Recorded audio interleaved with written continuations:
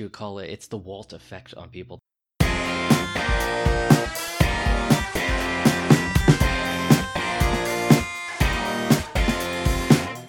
think you're just going to have to accept at this point that you started a Minecraft podcast.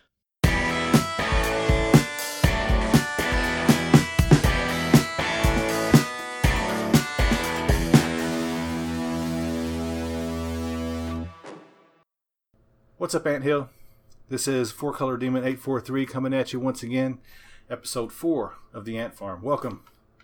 Today, it is our privilege to have the curator himself. What's your 4-color number? Is it 835? There you go, 835. Wow. You got it. I believe it. Welcome to the show. Hey, I appreciate you coming on, man. I'm sorry that I had to postpone on you, but I think just postpone once is better than everybody else. I think I postponed on Luke like 500 times and J Sarge a few hundred times. Yeah, I don't ever have anything going on, so it's not like my time is hard to come by. Well, I appreciate it nonetheless. It's actually interesting. The 835, I originally did not get a number that low. When I signed up, I think I was having technical problems getting to the site when it first launched, and my 4-color demon number was, I want to say like 1200. Uh-oh.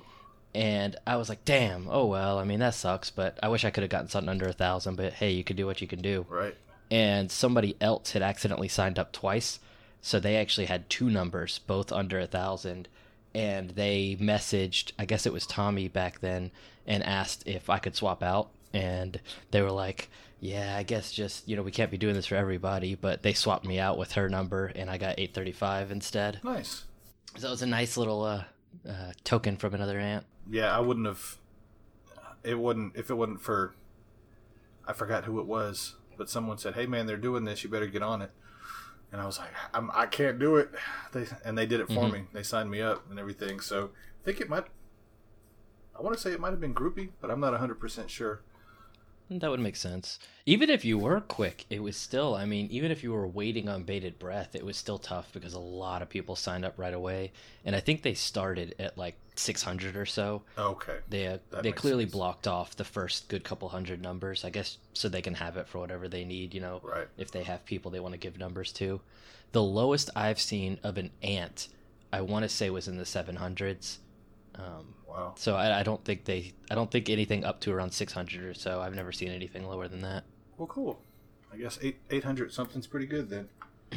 Yeah, that means that it was right away. You were one of the very first that got in there, or Groupie was. Whoever managed to get it for you was one of the very first. I'm pretty sure it was her.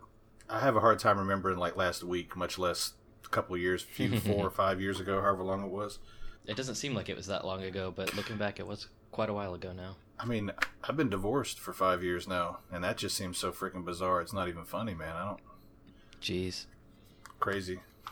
When was that Walker Stalker? That was 2010, maybe? 16. Really? It was that late? God, I thought it was. Yeah. I thought it was earlier than that. That was the first time I met any of the guys. At that point, I was listening to the podcast already for a while, and. Sure. I won't get into the whole story because I think I've told it on every freaking podcast I've ever been on. But, I came to Tell 'em Steve Dave through I Sell Comics. Right. And one of the only I've ever heard that happened that way. I know. I think I'm the only one. I don't know. I've never heard anybody else. And then he had mentioned on one of the I Sell Comics that if you don't have a shop next to you or whatever, to holler at him and they'll mail the stuff in. So I became a mail-in reservist for about a year or so. Got to be really good friends with Mark. And then randomly, I was like, hey, Mike, when I called him to get my book shipped to me, I was like, hey, man, what are the odds that I could convince y'all to, we can meet y'all at a con and we could surprise my ex and we could renew our vows. And he's like, you know what, we could do that. I'll get ordained. And that's whenever he did the Universal Life Church thing, and right. And it was the Walker Stalker Con, like 2016, I believe. You know what? I have the badge right here, over here. Let me see. I'm pretty sure it's 2016 though. October. It seems like it was longer. 2014. That sounds It was about right. 2014. Even then, it seems like it was longer ago, but I guess Man, that's I've just been me thinking feeling like it was 2016 forever for ago. years now. So, but that doesn't say much because the year that I turned 30, I thought I was turning 29. My mom had to call other people in my family to have like an intervention. No, you're turning 30, man. Oh shit! Wow. It's funny how I end up remembering things more based on Tell 'em Steve Dave years than I do actual years. Like I don't know the year that Walker Stalker was, but I know that it was right after they did the episode talking about Tara the cat, because in the episode they joked about Brian renaming Suzanne Tara in honor of Tara the cat. Okay. And when we went, I actually had my wife. We made up a little name tag that said Tara the cat. Nobody got the joke though. Nobody got the reference at the Walker Stalker. I never looked at anybody's name tag. In fact, Well, the thing is, it's like awkward because nobody wears name tags, and so somebody out of nowhere has a Tara the cat as a name tag. okay, I thought it'd okay. be funny, but nobody got it. yeah, I wouldn't have got it either. Yeah, that was and I don't know if I'm sure I probably have thanked you, but y'all were real cool to me and my ex, and you recorded the whole thing and put it on YouTube for us, and that was really cool. I appreciate it. Yeah, I remember recording I've that. had a couple people say, Mike renewed y'all's vows. Is that the reason why y'all divorced? No. Come on, people. No. I've had to have battles with people online just because I said I liked ISO Comics, and they're like, what? Whoa. I'm like, fuck y'all, man. Come on. That's awesome. You don't... Ugh, anyway. But that kind of freaked me out because I was over there talking to Mike, and he brought my comics. So they didn't have to charge me shipping. They just brought my monthly stat. awesome. Yeah, it was pretty cool. But then Stuart, I forgot his Twitter handle. It's like Stu and then some numbers, and I suck Yeah, like it's that. Stu in numbers. I want to say like 62 or something, but I'm probably wrong. And he was like, you know, called my name, and I turned around like, what the hell? You know, I've never had anybody just approach me. I was like, well, yeah. He's like, hey, what's up? You know, I'm over here with Smod Fan and this and this. And I'm like, oh, cool, you know. And then I went over and you introduced yourself, and I'm like, Smod Fan, cool, nice to meet y'all. And then I just walked off, sat down, and then I'm like, wait a second, Smod Fan from Twitter. Oh, great. So I got back up and walked back around and said, I'm sorry, dude. You know, you said Smod Fan, and I'm thinking, well, yeah, we're all Smod fans here. We all love the shit, you know. And it didn't click until maybe 10 minutes later, and I was like, oh, what a rude asshole. I'm like, yeah, okay, whatever, I gotta go. I mean, I don't think anybody would have ever... I would have never expected somebody to recognize me by Twitter name back then. Even now, it would be silly to expect that. But back then, I mean, I was absolutely not known by anybody. Right. So it wouldn't have surprised me. Well, I'm still new to Twitter. I only joined Twitter for the ants, pretty much. Sure. I've broadened my following to comics and stupid geeky shit like that, but sure. My Twitter is explicitly for Tell 'em Steve Dave and some bit of video games, but that's actually the entire reason that I do the whole anonymity thing.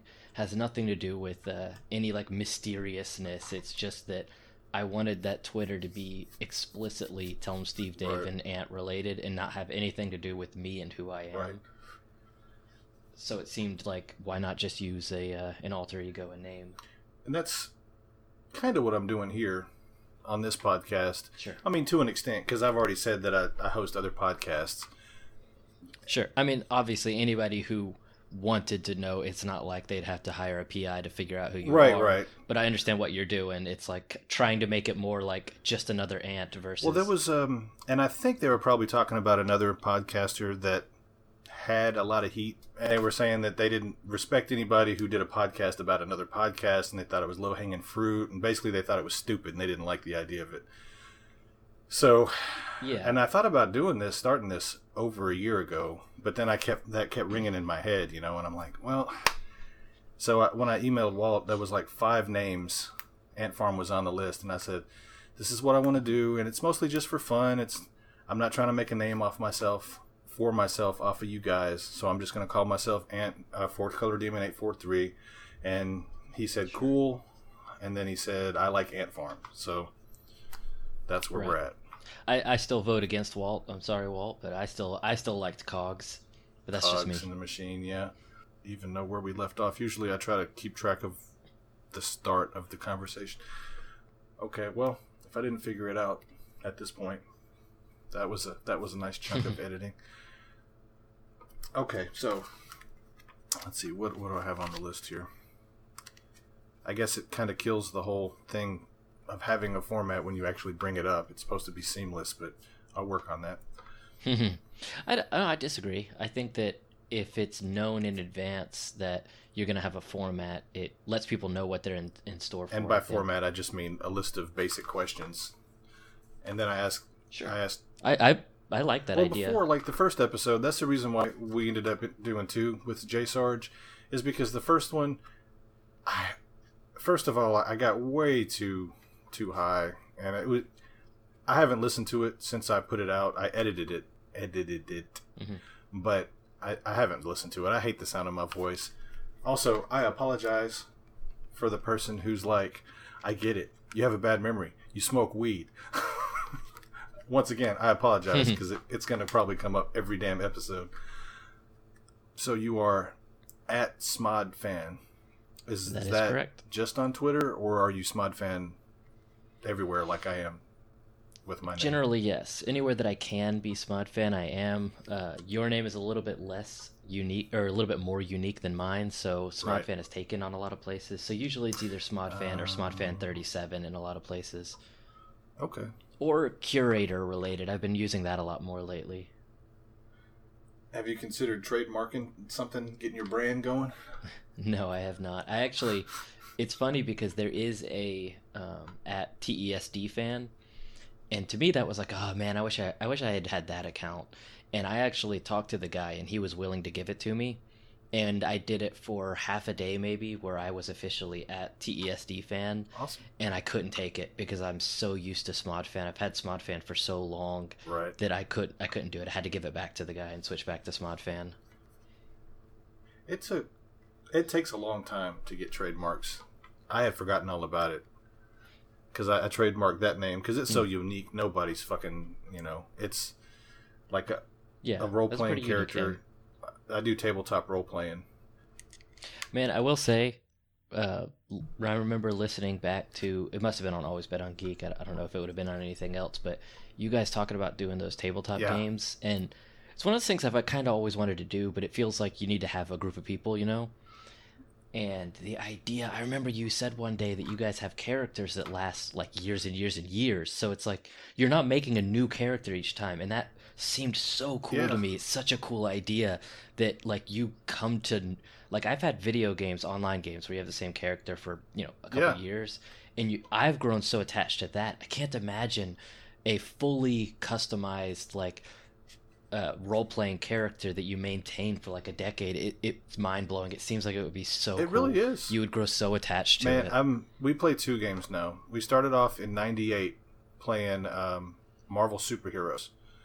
And I started off just basic kind of character. We were overpowered, like our power levels. They go from super weak to, cosmic levels. Mm-hmm. And we were pretty high up. So we should have probably started a little lower, but I was trying to go for the pun character. He was called Brett Cool.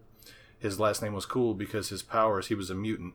He had water and ice. And his superhero name was Sleet because you put water and ice together and you get sleet. I gotcha. So, and he could turn into water and all that kind of stuff. But over the decades, like at this point, he just found the mind gem and he has the Phoenix power. And I even had Phil Will. I think it's at Phil Will on Twitter. I think it's Philip Williams. I think he does the whole thing. Did he change it now? Okay. I'm bad with Twitter names. I remember man. I always thought it was Phil Will, but when I went to type it out one day, I feel like he does the whole written out thing. Like I'm gonna have him on sometime, but I've. So it's at Phil Williams. That's what I was looking for. Half and half. He's awesome. He's fucking amazing, an artist, and he's reasonably priced. I've got because we do 2 role playing games now. The Marvel game, I commissioned him to do my character for that, and then we play a Star Wars game. Right now, we've alternated back to the Star Wars game, and it's me and Pat and Ryan and our friend Karen, and that's really her name. That's not like the pop. I hated it for her that everything that's going. Oh, the whole Karen like thing. what a Karen has become. I hate it for her that that's the case, but yeah, it's gotta suck if you're an even temperamented Karen. It's gotta suck. Yeah. And I'm playing and he was like a Jedi Master back before the Clone Wars, before Order 66, and he was captured and imprisoned in Carbonite, and he's just now been unfroze, and it's like past Return of the Jedi and all this other crap stuff. I guess it's Legends at this point. It's not part of canon. I don't know. There's too much stuff about all that. But now we're just trying to figure out what's going on in the galaxy. But we've been playing those characters for 10 years or more as well. And it's really cool, man. If you really are interested in wanting to get into it, I can talk to the storyteller. We can try to get you in. Yeah, it's one of those things that I don't know, it's tough because it seems cool and seems awesome, but I don't know that I would ever have time or like, I don't know, I guess just time. I always say that I don't have time for stuff. What I really mean is at any given moment, I'd rather just be playing video games. I get it. I.e., if you want to play a video game, I'll do that with you. We tried the other day. Oh, man. Yeah. And Luke called it last episode. He's like, wouldn't it be cool if the next person who came on actually liked Minecraft? Well, it was ironic because I was listening to that and I was like, man, what are the odds that he says, I don't want to talk about Minecraft next episode, and it's literally the game I'm finishing up right now. Right. Yeah, I was talking to you about the stuff, and it's like, I realized that, it's like, when it comes to martial artists or something, it's like Mike Tyson versus anybody that he fought, or Bruce Lee versus any. It's like the same difference. I was listening to you talk about Minecraft, and you've only been playing it for what, a few months? I have been playing for maybe a month. Oh my god, I've been playing this game for 5 years, and you were telling me shit, and I'm like, what? Huh? How do you do? You ever watch King of the Hill? Off and on. But not... There's an episode that it reminded me of where they went on vacation to Japan and they thought their hotel room was ridiculously small, and it turned out the entire trip they were out there, they were only in like the entrance to the hotel room. And that's how I feel like with you playing Minecraft. You've been playing for like 5 years and only just now realized that like you've only been playing 10% of the game. I know. Well, I mean, the whole thing for me is it's like Lego. I just like building with blocks. Sure.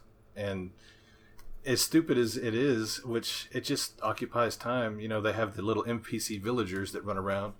And right. On the 360 version where I played, first the main thing was there was edges to the map. It was a... Oh, really? It wasn't infinite? No, dude. That's why I've only had an Xbox One now for a few months. I got it with my part of my stimulus check. Yeah, I didn't even realize, because since I just started playing recently, I didn't realize that the game was ever not infinite. Yeah, I mean, you get to the edge of the map, and it just, you can either not, you just can't hit the block in front of you, or it goes off into water or something like that. Huh. So, and then you could only have a set amount of, like, NPCs. Like, you could only have a set amount of horses in the world, or cows, or pigs, or villagers. So I guess it makes sense for the older consoles that just don't have quite as much resource to process infinite stuff. Right. Oh, dude, I have been exploring maps and all this stuff, and it's been taking me... I've been playing on this world, the realm that Pat set up for about 3 months now, I guess. And, jeez, it's insane. It sucks because on PlayStation 4 you can't do realms. I know. It sucks. Because it's a cool idea. It's like normally anybody can cross-platform play with each other, but somebody has to be the host server, and nobody can play unless that person's playing. But with the realms, it's like a steady server that's up, so anybody can play at any time, no matter who's on. I feel like what ends up happening, the reason that Sony doesn't want to allow it, I have to imagine at least, is because what that means is that Microsoft is housing that server, not you as a player, but Microsoft is housing it, and Sony doesn't want to let you connect to a server that Microsoft is housing. That would be my guess as to why you can't do Realms on PlayStation. Okay, that makes sense. Yeah, it makes sense. It still sucks though, because that's definitely obviously more desired, then a server that the host has to be online in order for you to play. Right. And I know because like one of the guys, one of Ryan, like our whole role playing group is on it, and then Karen's one of her kids is in it, and then Pat's goddaughter's in it, and then my daughter's plays, but she gets too overwhelmed. She wants to do, she just likes to break shit pretty much. She runs around and just tears shit up, and it's like, well, I mean, there's definitely different types of players. Like me and my wife probably couldn't have been different. We both decided to play at the same time. And so we're playing in the same world, and there was a moment that was pretty awesome where I'm up on a tower fighting the Ender Dragon and like taking damage and falling and almost dying, and I look over on her screen and she's like installing shutters. It's like the two different types of players. You know? I've never even been to the end. I did that in creative mode one time, but it's pretty fun. Yeah, I mean, I couldn't imagine doing that. I don't see how you could beat the damn Ender Dragon unless you were in creative mode. It honestly, it makes it seem harder than it really is. All you really need is you could do it with iron armor and a bow with preferably the infinite enchantment. That's right. But you don't even. I've never used a bow enchantment. ever. Oh my god! You've been playing Minecraft for 5 years and you never used a bow. Never used the bow. Like I've just now gotten to the point where I'm starting to enchant items. You know, I never, dude, all I did was just build towns and cities and huge buildings and dug and dug and dug. And I mean, wow, that's crazy. I never even really did, I guess since I've been playing 5 years, I guess about a year ago, I got my first diamond.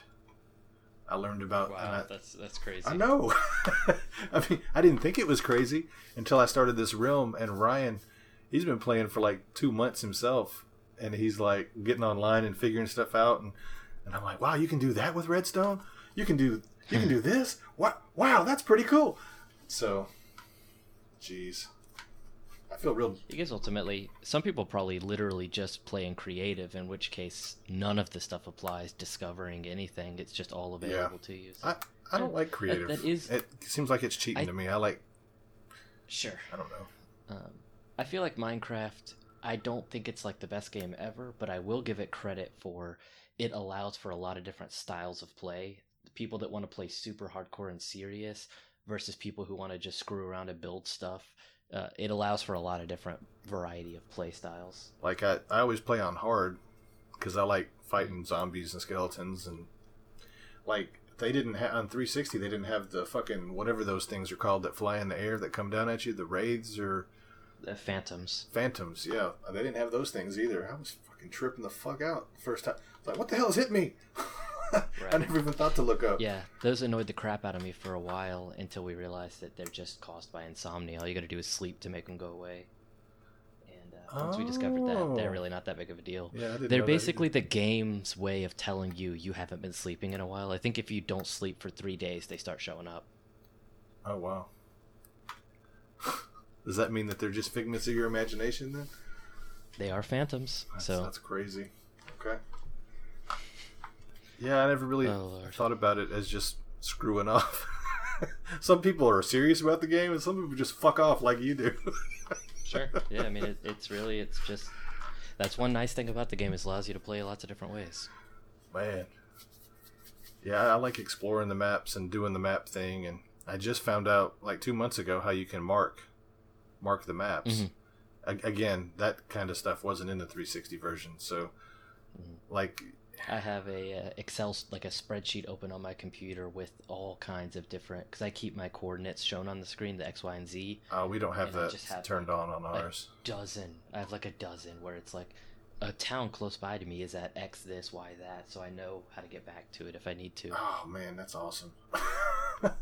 No, I have do it. Probably like 5 towns, end portals, where the end is, where my city is, all that kind of stuff is all marked. We can't. I haven't been able to find a fortress with an end portal, and on Realms we can't do the kind of cheat to where you can find where the fortresses are. Sure. Well, you just. I mean, there's a process to it. I don't know if you know the process exactly. I think we were talking about it the other day. Yeah, I just dig down and then dig in lines, and then dig in a line, and then dig in a line here. And yeah, I mean, unfortunately, On, it's just a pain in the ass trying to find a fortress. But you know, I keep going back to 360. It was easier to find one because there was, you know, borders. So it's almost impossible not to find it if you dig a little while. sure. The problem is you don't know how high or low it is.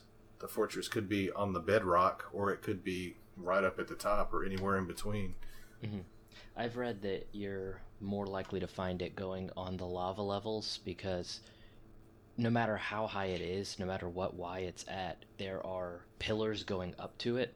So if you go too high, you can be above it where you can't see it, but no matter how low you go, you can always see the pillars leading up. Okay, I'll try that. Because I've dug a.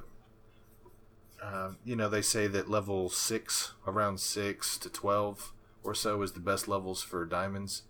So I went down to, I think I'm on 6. And I've been mining out a whole lot. That's in the overworld, though. In the nether, where you find the nether fortresses, there's no diamond. No, I was talking about the overworld fortress. Whatever they're called. The strongholds? Strongholds in the overworld, you're probably best off not even looking for until you find another fortress, because the strongholds in the overworld could be 5, 6, 10,000 blocks away from you. They're very, very far apart. So the idea is that you need to make the, Eye of Enders, which when you throw them, they go towards strongholds, and they point you in the right direction. Do they disappear after you use them? There's a % chance. You have like an 80% chance to get it back. But once you have the ability to make them, you can make a ton of them. Okay, and you need the rods, the blaze rods for those, right? Right. So basically, that's my you have to find another fortress, and once you've found another fortress, those blazes spawn infinitely, so you can just keep killing them over and over, as long as you don't destroy. There's a little box that spawns them. The cage. You got to not destroy that cage, because then you'll run out of them. But as long as you don't destroy that, you can get blaze rods like crazy, and then I've made like a dozen nether portals all throughout all these maps, and I cannot find a freaking fortress. Yeah, it sucks. It takes forever. I can't fucking find it. I think you're just gonna have to accept at this point that you started a Minecraft podcast. Oh, Jesus. I just now realizing that we're 40 minutes in and we've pretty much only talked about Minecraft. No, man. I don't want to do it. Okay, so we've done your 4-color demon number. 835? 5, yeah. Are you advertising where you're from? I mean, Georgia's fine. That's specific enough. When and how did you start listening? So I started listening to Tell 'em Steve Dave through a radio show, basically, that came on early morning radio, kind of shock jock kind of crap. I thought it was funny back in the day. I realize now it was awful, but I think it was called The Regular Guys, and it turned out they had a podcast, and so I went and listened to their podcast of the radio show during the day, and while looking through the podcasts, I noticed Jay and Silent Bob, and since I was a Kevin Smith fan, obviously I recognized that name, so I downloaded Jay and Silent Bob, and that linked me to Smodcast, and from Smodcast I heard Brian Walt on the show, so I started listening.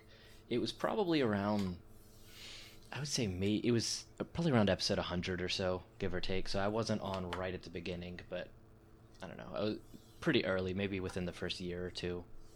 I love Smodcast. Yeah, I didn't start listening to Smodcast myself. It was a while, because I went lots of podcasts before I got to Smodcast. Yeah, I went from Jay and Silent Bob Get Old to Smodcast, and then I branched out and then recoiled back. Like, I branched out and listened to basically everything on Smodco for a while, and then I started scaling back, and now it's virtually just Tell 'em Steve Dave is pretty much all I listen to. Yeah, not me, man, dude. I've been overtiming, because they just got to the point where they don't care if we put our earbuds in anymore at work. So I have 10 or 11 hours every night that I can listen to podcasts, and I've been binging on I was listening to old episodes of Babylon for a while, and then thankfully the Patreon stuff, if you're a member of Patreon for Tell 'em Steve Dave, you get extra episodes and all kinds of cool shit to listen to. and Definitely. back catalog, and so I've been binging all that stuff. I listened to all the Overkill episodes, and I realized I hadn't actually heard all the Overkill episodes, and I didn't realize really? that. No, apparently I don't. Overkill. The original Overkills were great. Man, There's they some really good were. stuff in there. I was. It surprises me sometimes how much like canon and lore is in like bonus episodes or extracurricular episodes of TESD. You forget when you just listen to everything that a lot of this stuff is not even in the traditional catalog. Yeah, and with me, Get 'em Steve Dave in the domain name. That whole saga, the Get 'em Steve Dave in the domain name. Started on Overkill? How many years did that go? It went. It was a couple, wasn't it? No, it was probably less than a year because it was settled by episode 100, and it started in the Spanish Bry episode of Overkill.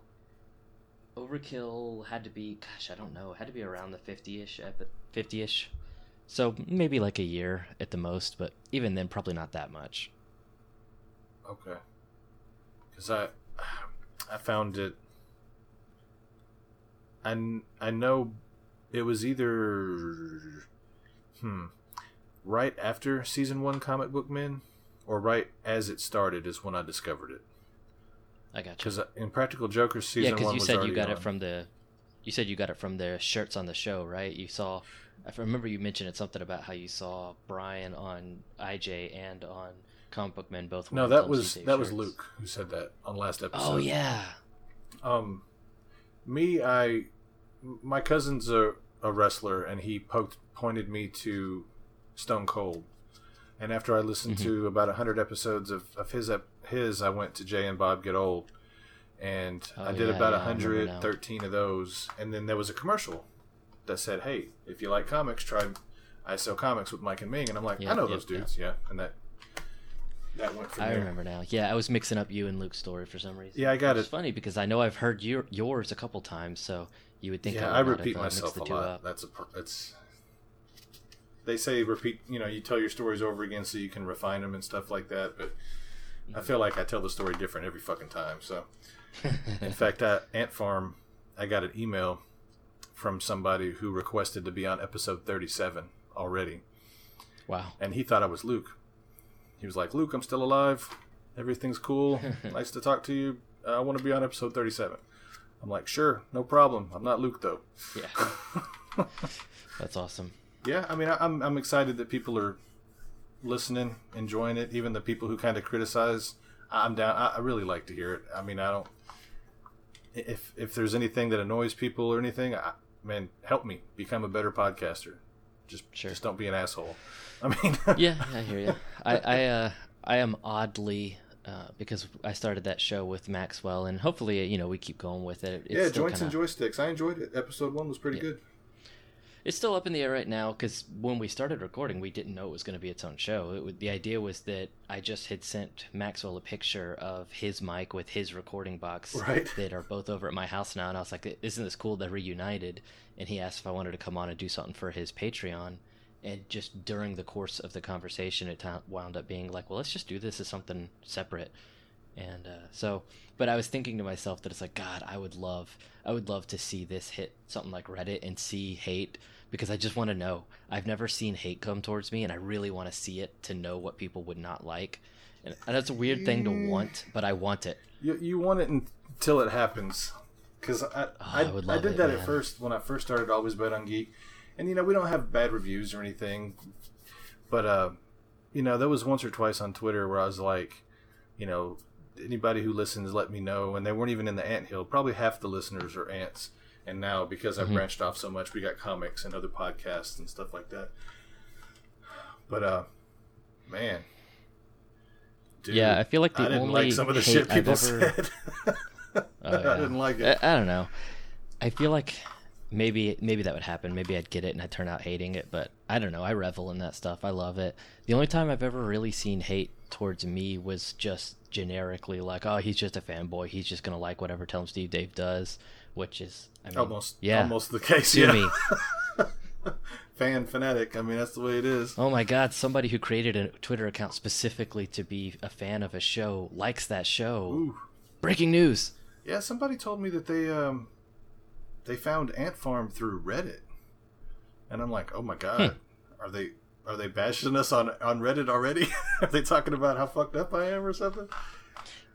I go on there maybe, I don't know, once every 2 weeks or so, just to look through and see if there's anything particularly interesting, because I know that Walt goes on there sometimes, and Okay. I like to see, has he been on there, has he said anything. It's pretty infrequent, I feel like, but I think I did see, I want to say Luke may have posted it up there, that the show you guys did. Okay. I didn't click on it though. I don't know what the reaction was, but that would make sense. Maybe somebody saw it there. I started a Reddit account for that page fucking years and years ago now, and I never really get on it because, like, when I first got on it, I interacted, I made a post, maybe 2 posts, but I was like, thinking to myself, it's like, I thought y'all were fans of this show. Why? I mean, there was just so. Granted, I didn't read every thread and any of that kind of stuff, but the first like 8 of 10 were just like bashing and hating. It was like, what? I don't want to be here.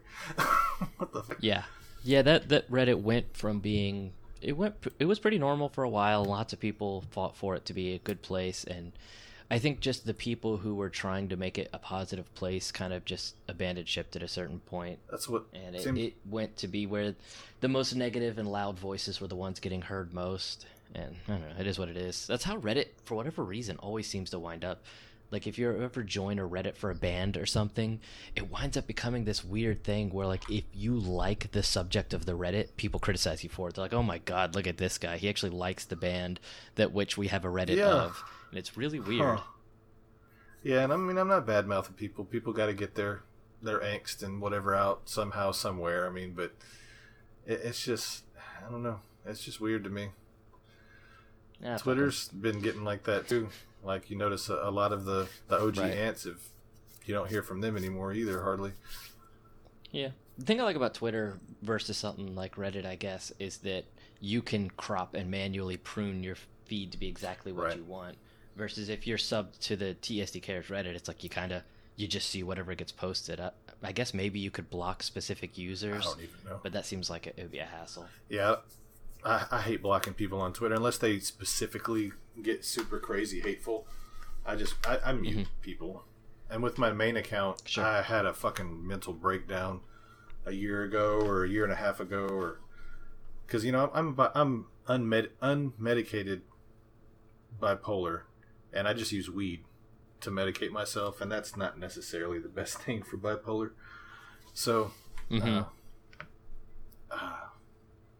so maybe like once a year I'll have a freaking just meltdown, and I like unfollowed everybody down to like 37 people, and then I was like, then I had people threaten to kick my ass and stuff, and I'm like, oh Lord, if I see you in Jersey again, I was like, dude, you're barking up the wrong tree right now, dude. You just.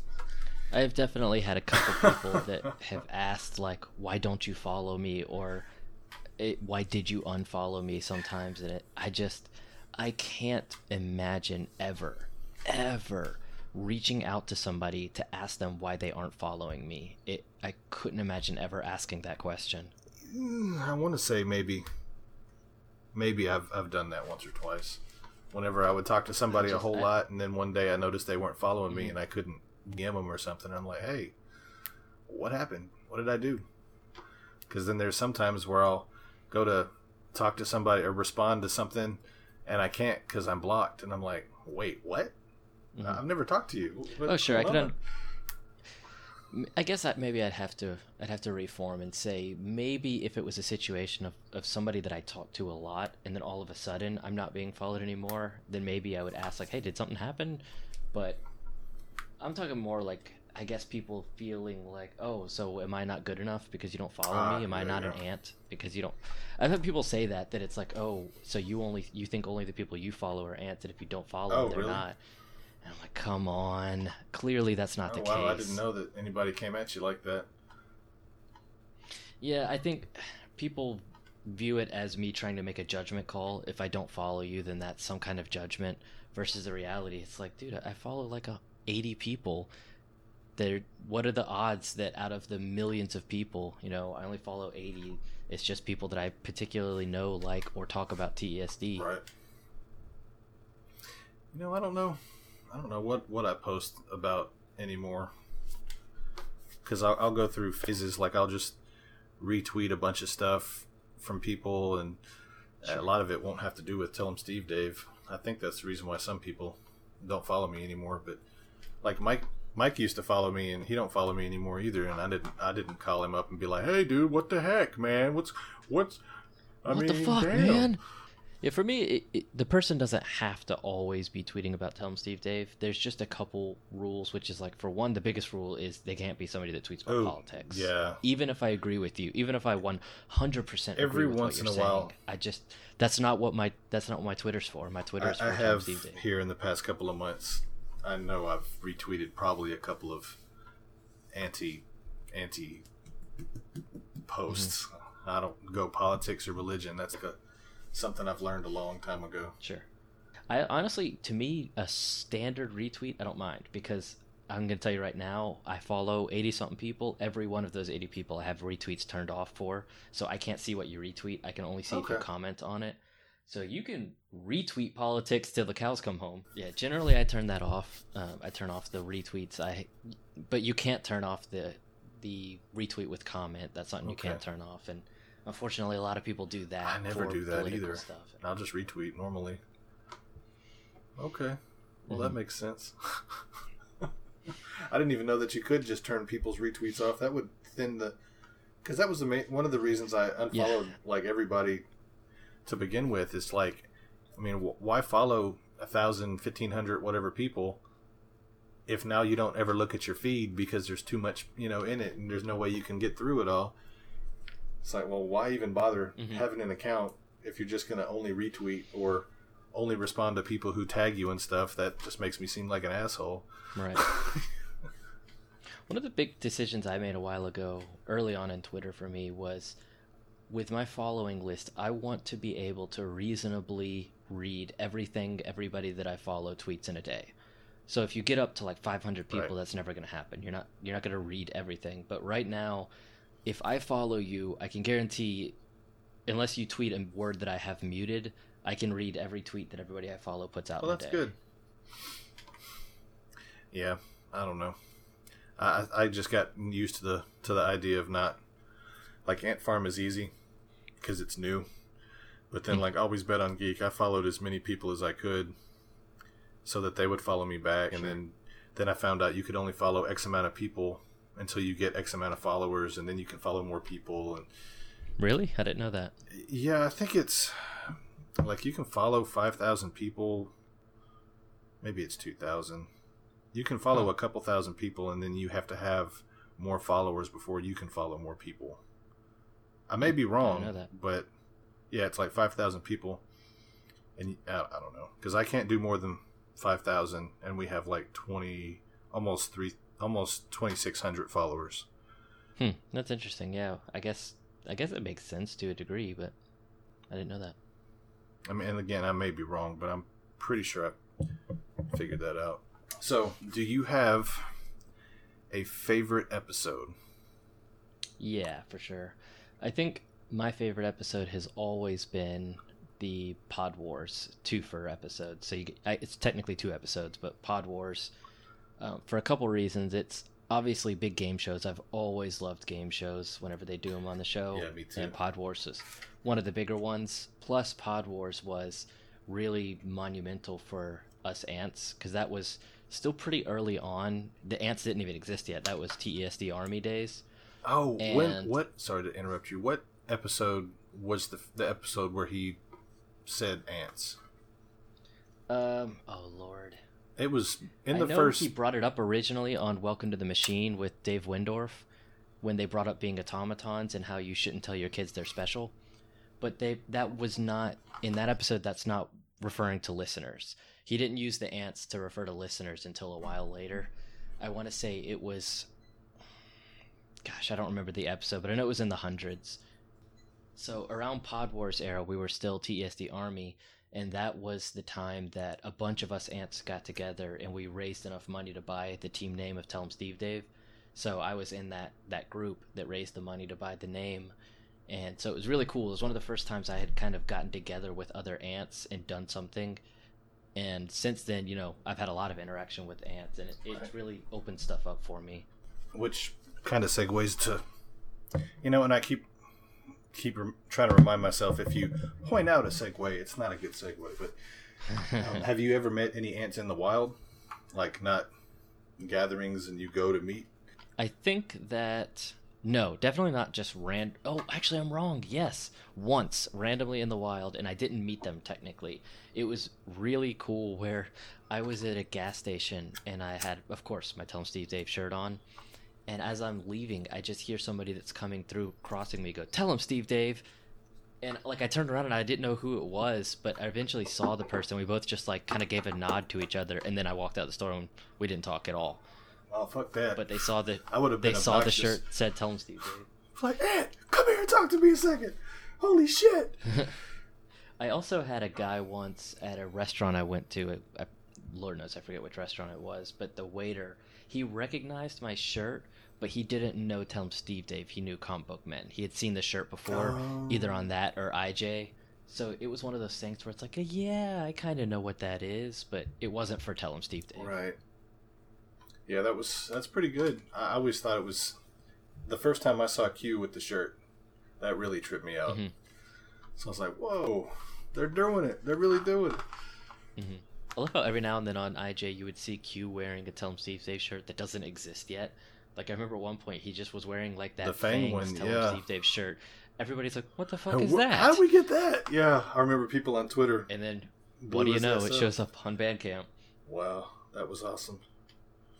I remember, because, Q talked, because I didn't, when I learned about Tell him Steve Dave, I didn't listen to the newest episodes. I started at 1. Mm-hmm. So sure. Whenever I missed a lot of if I would have just started listening to the recent episodes and then went back, I would have been able to have been a part of a lot of the stuff. Like I had missed all the booty times almost, and like the Cryptozoic Man, though I have like every issue and multiple variants and all this other stuff, I wasn't there for the initial, or I was there, but I was behind. Right. Yeah, that's like I was part of the podcast, but I was 2, 3, or no, maybe. Man, I want to say I was there for year 1 for sure, but time is so fucked up for me, dude.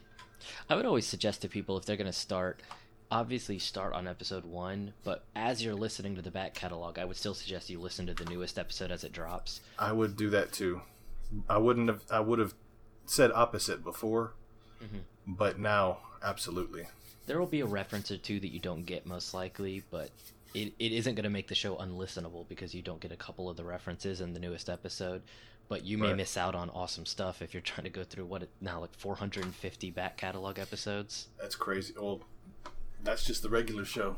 And at this point now, that's not even overkill or Puck Nuts. And I hate to admit it, but I haven't heard all the original Puck Nuts episodes. Oh man, I got through a majority of them, but then at work they cut off our earbuds, and then I forgot all about it. And then when we started listening to it again, like now, I listen to a lot of Joe Rogan.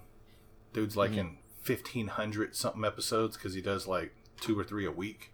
Yeah. And he's got people from comedians to Elon Musk to Tyson. I mean, just so many fucking people from all. Sure. Anyway, this isn't about Joe Rogan's podcast. How about least favorite episodes? Is that something we want to talk about? Sure, we can do least favorite. It's tough. I mean, obviously, there's not really... The only things I could go to are the kind of easy answers, which would be stuff like the 2 different episodes that were like 15 and 17 minutes, just because they're short. But if I had to say one that's not because it's short, it'd be maybe Goathead Soup, which was 175, I want to say? I could be wrong on the number. But that was one where they almost didn't even release it because the audio was really messed up. So even on the release, it's just super staticky, and it's tough to listen to. The content's fine, but it's tough to listen to because it's really staticky, and they knew it was going to be that way, and they gave a little warning in the beginning, like, hey, this is going to be really bad audio, but if you want to listen to it, feel free. Beyond that, I guess if I had to pick a least favorite episode, not based on something technical like that, maybe there was an episode right after Pod Wars, actually, the episode after my favorite episode, where it was a really weird scenario where we had the TESD HQ forums back in the day, the TESD Army forums. Uh-huh. And somebody from that forum went rogue and like told Brian that we're gonna start making shirts whether you like it or not, basically. Oh. And it wasn't me, it wasn't Charlie, it wasn't anybody who ran the site. We don't actually, to this day, I don't know who it was. And so on this show, Brian basically said like, you guys all need to shut this shit down, stop making shirts, and was really like aggressive. And it wound up bringing a lot of blowback on us on that website. It ended up basically shutting the thing down. But Brian had no idea. He just gets an email saying, I'm from this website, basically. And he put the email on Twitter one day that Brian did, and it's like, we all look at it and we're like, that's not any of us. Who the hell wrote this? And so it was just some rogue person, and it just kind of sucked because it threw a lot of negativity on that site and on me and on Charlie, the guy who used to run the site with me. Oh. But, I mean, the show was fine, but just the fallout of that show kind of sucked on us. So, yeah. I guess that'd be least favorite, maybe. That was about the time that they got onto the people about the shoes, too. Right. Yeah, it would have been. That was kind of when they started cracking down on everybody. That was a shame, too. Steve Dave merch. Couldn't you have just waited 3 weeks? Because I was next in line to get a pair of ant shoes made. Was that the... Lord, was it Eclectic Goods people? Eclectic Goods. They're still going. They do good work, because I ended up... Yeah, I remember seeing them, and they were cool as hell, those TESD shoes. You know, man, and I don't think I've told this. When I went to the stash the first time, we were there for a week, and Mark was still around. I ended up taking my 401k out, and I ended up having to quit my job at FedEx to go, because in the last minute they told me that I couldn't go. And if I hadn't done that, I would have never met Mark in the first place, because the next year when I went to be on Comic Book Man, he wasn't around anymore. Wow. So, but we were there for a whole week, and that was the one day where when Walt brought me back that Cryptozoic Man sketch of the first issue. Mm-hmm. I had spent more money than I care to talk about. So, but Mark had told me, as long I'm working this day, whatever day it was, I forgot. He's like, you can come in here and open the store up with me. And I not technically opened it with him, but you could come in here and stay from open to close if you want. And right. By God, I was sitting there for however many hours. And there was a couple times when Walt was there, and they kind of walked up on me, but I was just standing there just looking around. I was just like in awe. And they were like trying to talk to me, and Mark was like, "Hey buddy, what's wrong with you? Are you high?" I'm like, "No, actually I'm sober." And they're like making fun of me, I can tell, but I think they appreciated the fact that I wasn't faking it. Sure. That it was for real. I felt so stupid after that moment, but I don't know. I made a trip out to the stash. It was when Mark was around too. I remember. And it was 18 and a half hours to drive up there. It was only supposed to be 12 hours, but we hit horrible traffic the whole way. Oh, that sucks. I was fixing to say, you're closer, because it was supposed to take me 18 hours on the drive, but I took a 4-hour nap at a rest stop because I just couldn't handle it, man. It was driving by myself, and I, of course, smoked too much, and I was like, I cannot keep my eyes open anymore. And someone stole like the bag of ice that I had next to the car, and it's like, dude, really? Yeah, it was. And I interrupted you, and I'm sorry. I'll let you get back to your story. When I got to the stash, Ming walked up to me. He's like, "Man." Oh, first Mike was like, "You're fucking crazy as shit." I'm like, "Hey, how y'all doing? Good to see y'all again." And then Ming walked up and he said, "Hey, I heard you sucking a little cock on the way over here, man." I'm like, I kind of stand up straight, and I looked at Mike and looked at him. I'm like, "What the what? What are you fucking talking about?" He's like, "You staying at rest stops and stuff?" And I was like, "Oh." He's like, "Yeah, I've been keeping up with what you're doing. You're freaking crazy." And Mike's like, "You're fucking crazy." I'm like, I'm sorry. I didn't. It really freaked me out. I was like, "You heard you sucking dick?" And I'm like, "Oh my God, what? Who's been? How did you hear?" No, I don't want that starting. Good Lord. Oh, I'm sorry. Go back to what you were saying. I apologize. I'm bad about that.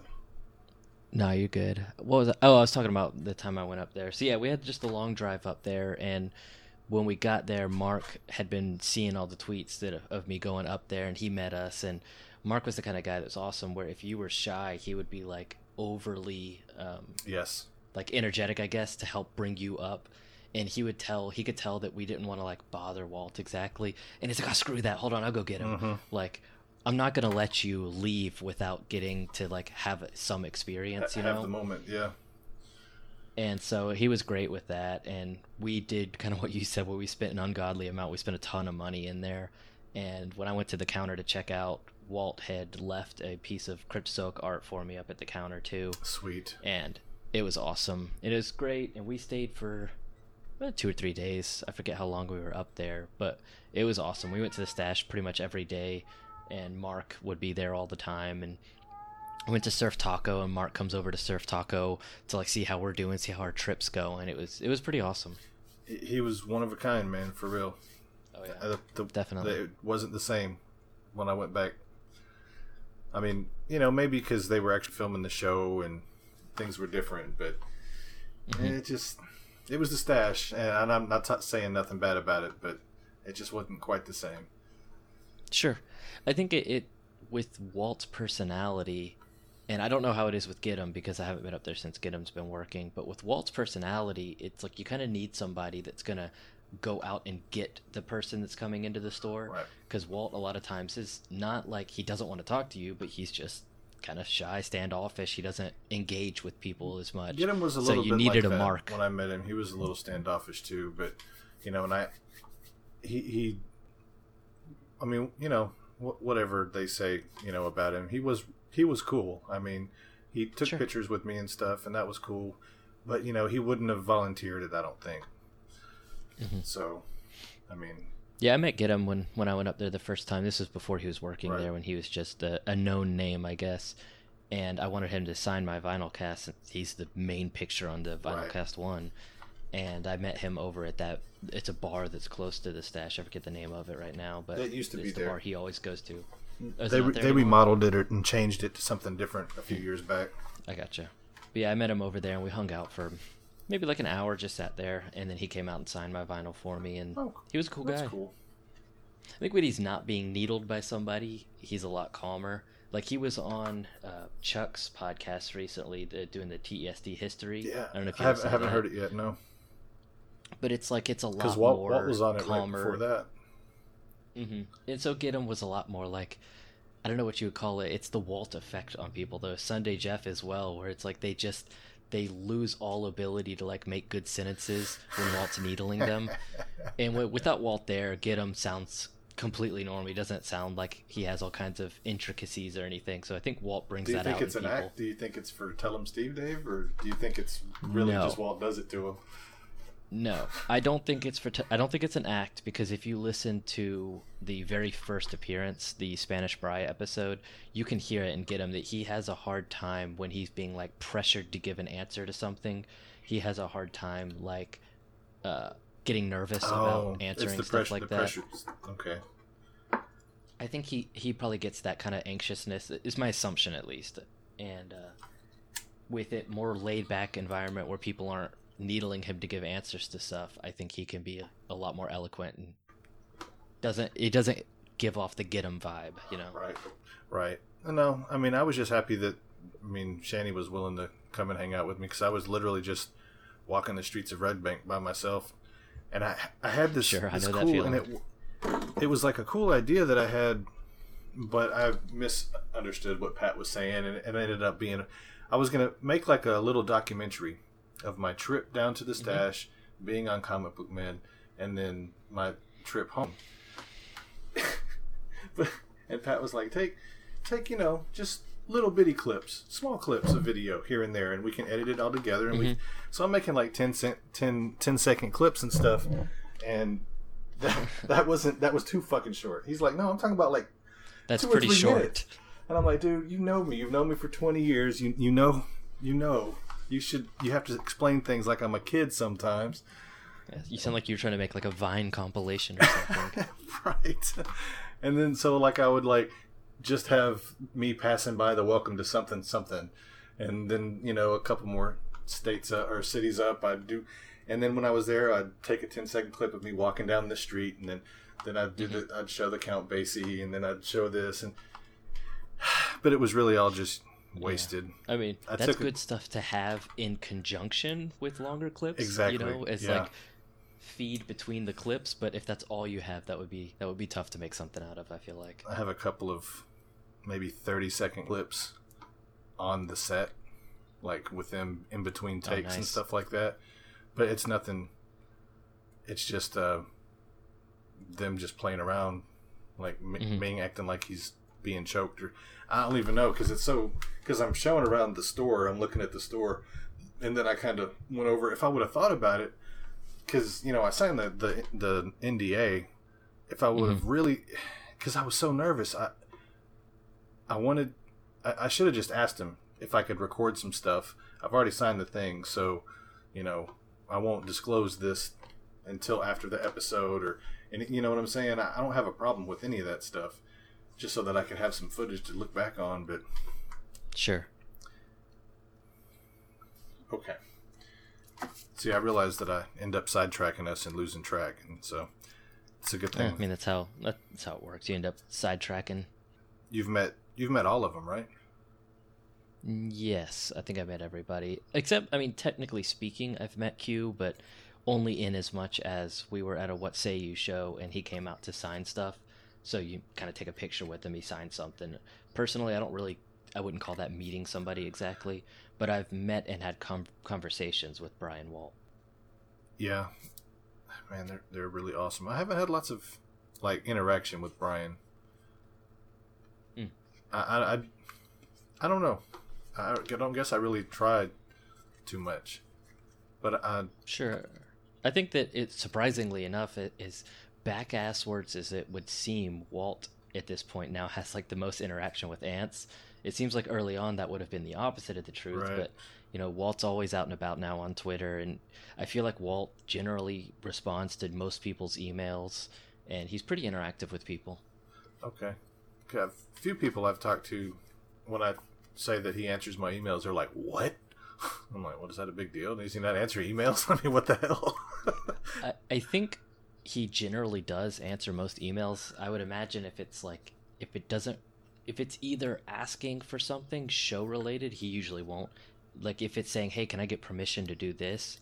A lot of times Walt won't, because I think he leaves that up to Bry more. I don't know why he feels like the standard Tell 'em Steve Dave is more Bry's thing versus Patreon, I feel like, is more Walt's thing. Okay. So I've actually sent emails to Walt asking hey, would you guys be okay if I did X? And I think sometimes he's afraid to answer for all of them. Gotcha. So I think he doesn't answer those emails a lot of times. But if it's just hey, I had a question about this, or even I loved this thing, a lot of times Walt will give you an email back. Okay. That's actually, thinking about it, it's actually happened to me 2 or 3 times, and I think it was, and I didn't catch a hint until the third fucking time.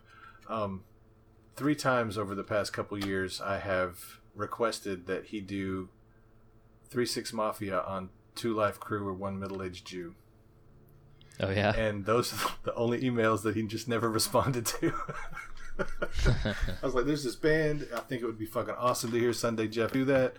And that's why in the last episode with Luke, whenever he did the Sunday Jeff impression and did one of the 3-6 Mafia songs, I had to edit out and mute me and then silence, reduce the sound on a lot of my laughter, because I was laughing so fucking much. You couldn't even hear him anymore.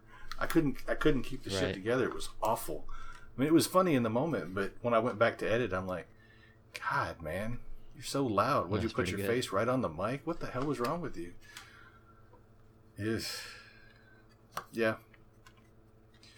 Let's see. I remember, though, the first being blown away, the first time I get a response by Walt from an email, and it's oh my God.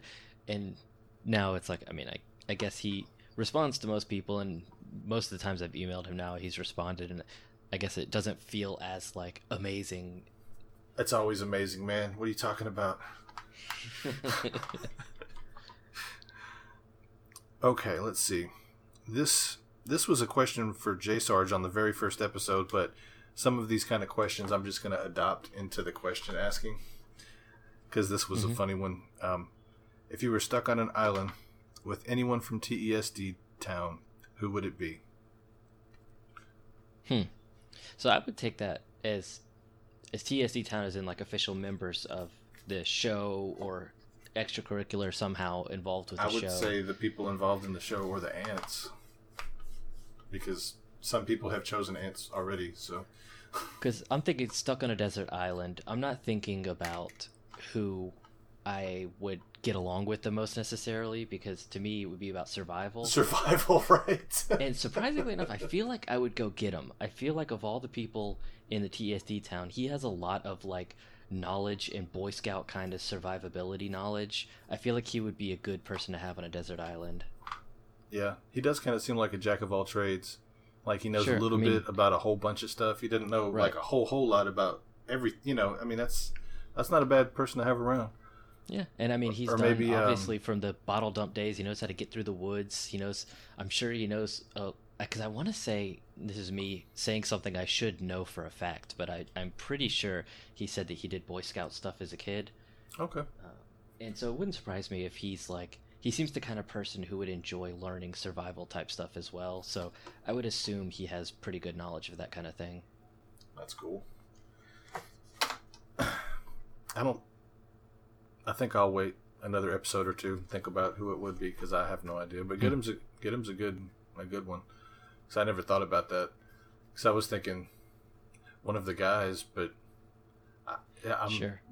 maybe Q, but I don't think he's more of a survival in a city environment instead of survival in wilderness kind of environment. Sure.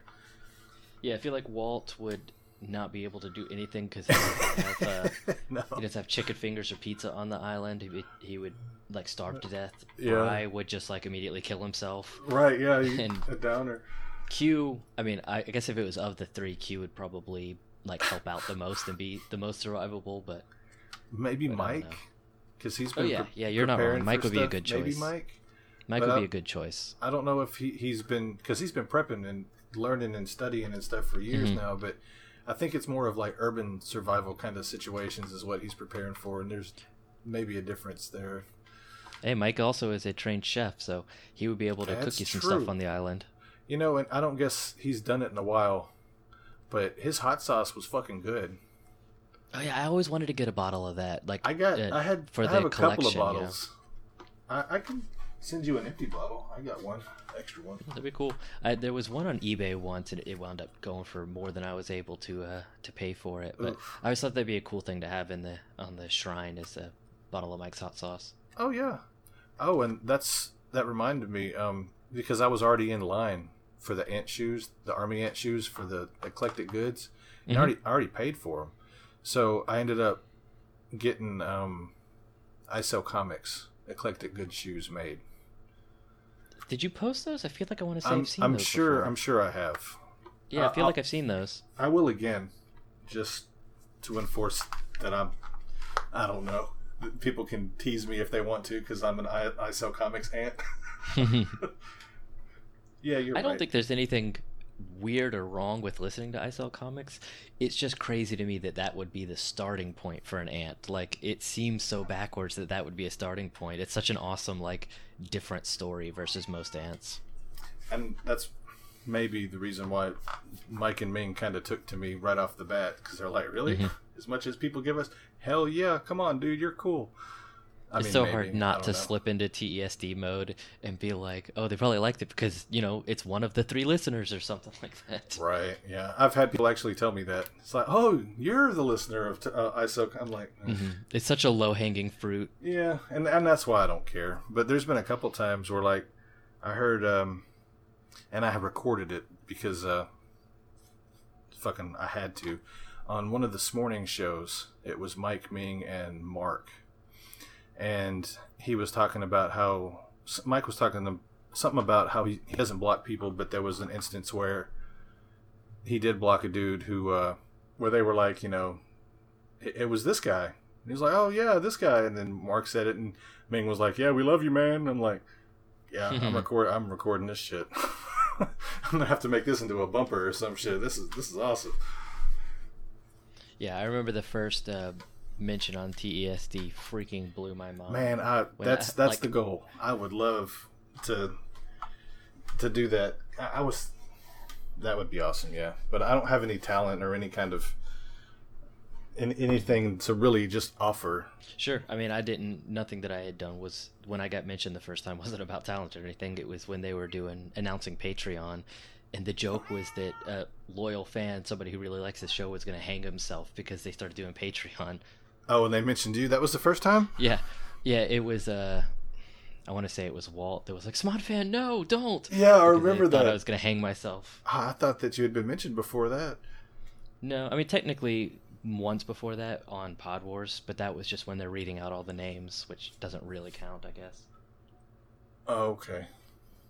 And then it was weird. It was like a slew where it was within 10 episodes, maybe there were 4 or 5 where I got mentioned, and I'm like, what the hell is going on? And Walt even mentioned it at one point. He said he's like a Fitzman used to be. Oh, you're the new Fitz, huh? Of course, that didn't last. I still think Fitz definitely has it over me. Does Fitz still listen?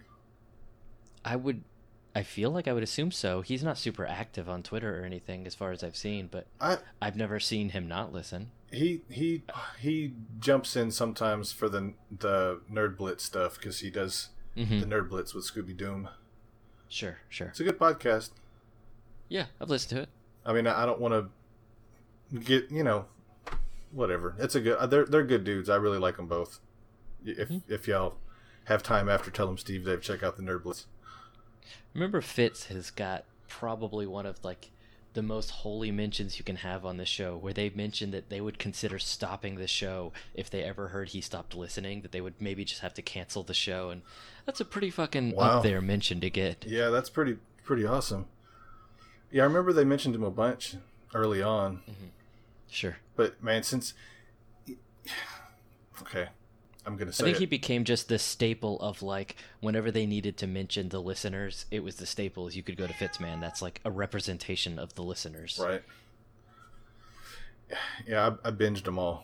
So they all kind of run together. That's when someone's like, do you remember what episode this and this? I'm like, no, dude. I didn't even look into the names of them. I just listened to, like, 5 to 8 of them a night. And just after a couple of months, I made myself up to whatever number they were on. I think by the time I actually caught up, they were in the 90s. But I think I started in the 50s. Yeah, I remember usually episode names, but not numbers. I'm terrible at remembering episode numbers. But because the name is usually based on what was in the episode, that I can usually remember the episode names. Right. I'm always amazed by you and Groupie. Mm-hmm. I think she has a better, like, encyclopedic knowledge. She can give you numbers, like episode numbers, real quick.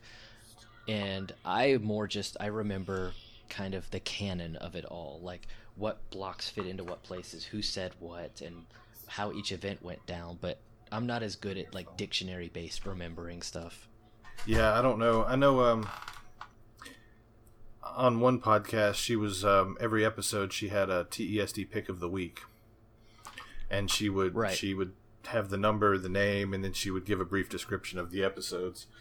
In my mind, it doesn't get more OG than Groupie. Like, there is no such thing as a more OG ant, and not necessarily based on date or time, but just ants being ants. There's no more OG than Groupie. That's what I feel too. She was so many people's first follow. So many people got introduced to the Anthill through her because she followed them, and they discovered all these people through her. She has probably been more of a conduit to the Anthill than anybody else on Twitter. I feel that way too. Like, I try to introduce people to the Anthill whenever I can when I see new people, but she is way better at it than me.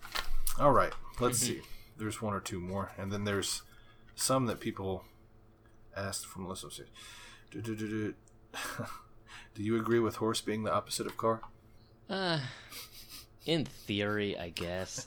Like, the thing that sucks and is tough with dyslexia is, say me and you were playing and somebody told me I have to say the opposite of car to you, and I had to think of it in the moment. Horse isn't a terrible answer in the moment. The only time it becomes terrible is when you realize the person had all the time they wanted to think about it before they gave the answer. And so that's when it's like, I don't know. If you really reflect upon it, they don't really make that much sense. But the way the show was supposed to originally be done is that you have to think of the opposite real quickly in the moment. Mm-hmm. And in that case, horse wouldn't be that bad of an answer. But I don't know. It's not the opposite of car. It just isn't. I mean, I know how they got there because horsepower, but that's not, doesn't seem like an opposite.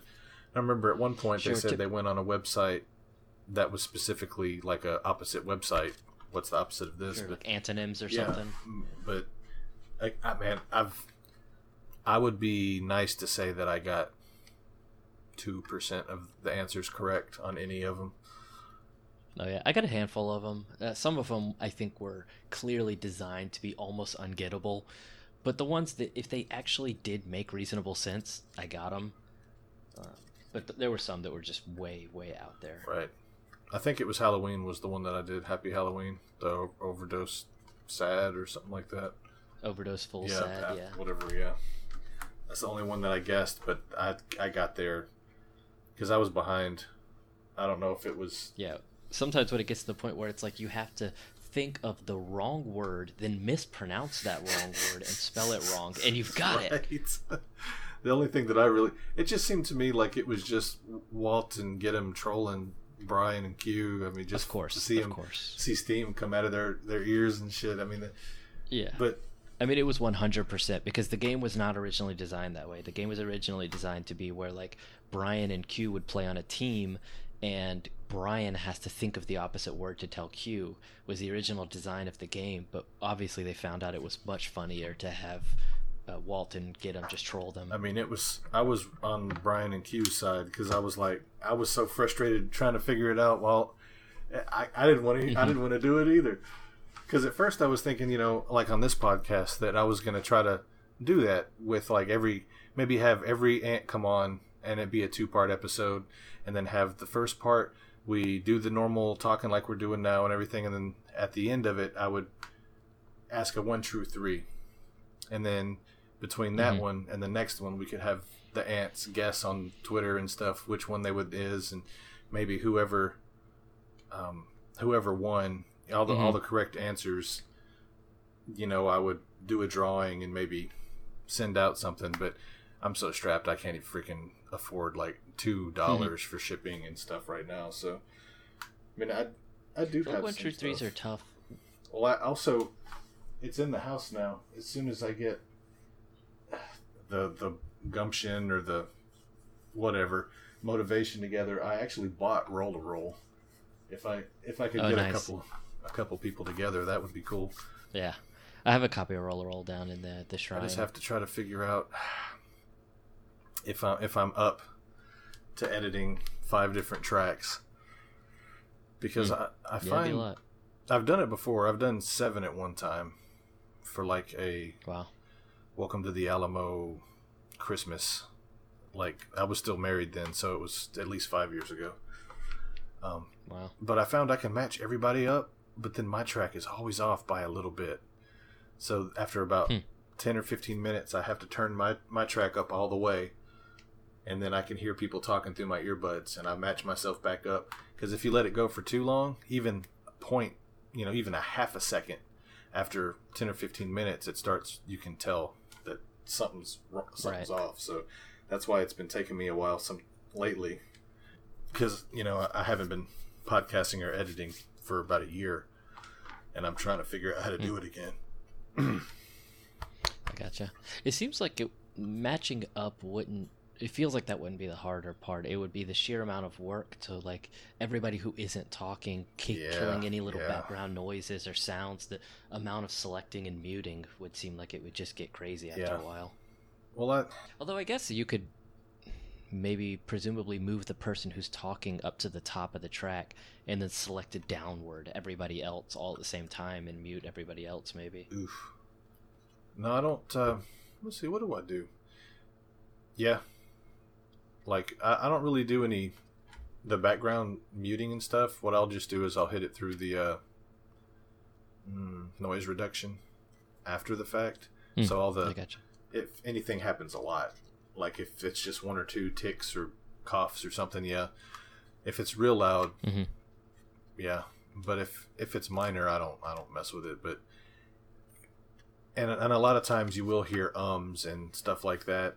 But if you actually hear some ums, that means that I've edited out a lot, and I just missed a couple of them. You know, I mean, well, it's also tough sometimes if the is directly connected to another word. right? It's harder to cut it because it's going to sound cut. Versus Right. if it's one of those and then a space between what they're saying, you Yeah. take it right out.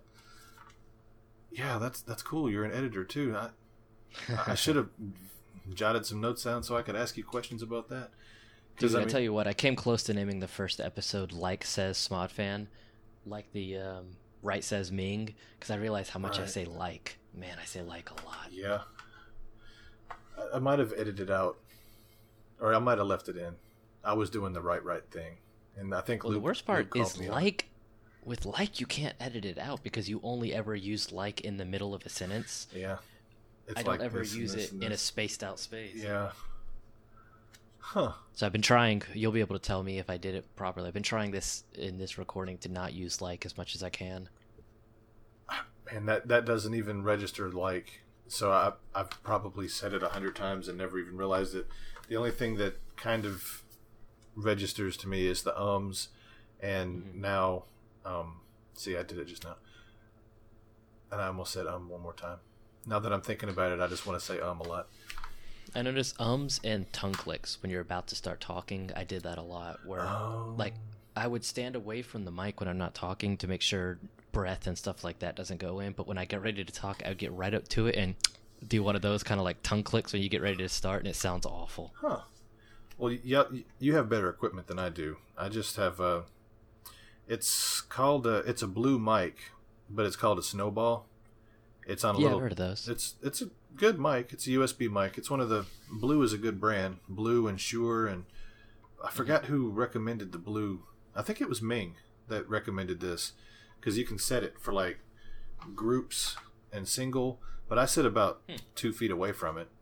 But my problem is I find out that I rub my hands a lot, and because it's right in front of the fucking mic while I'm talking, it picks up.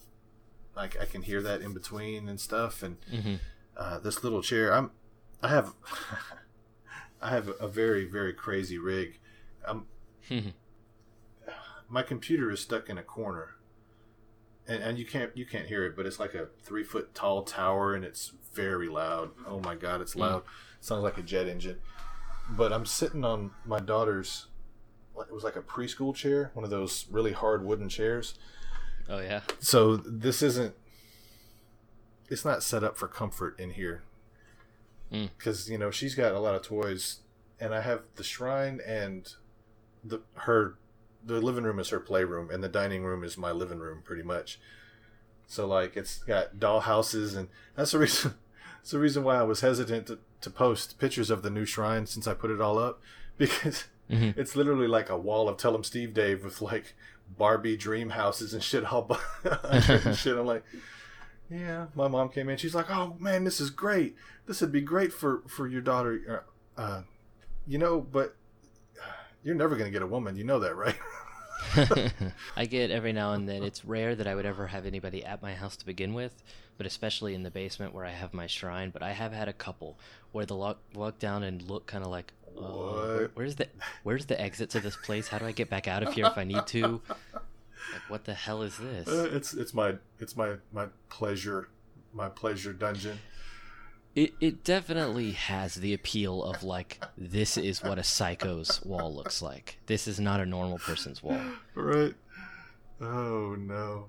But I've seen, man, you've got some pretty fucking awesome. Okay, I think that actually segues into the question. Okay, so we got all those down. Now we're looking for actual Twitter questions here. Someone asked a question about your shrine.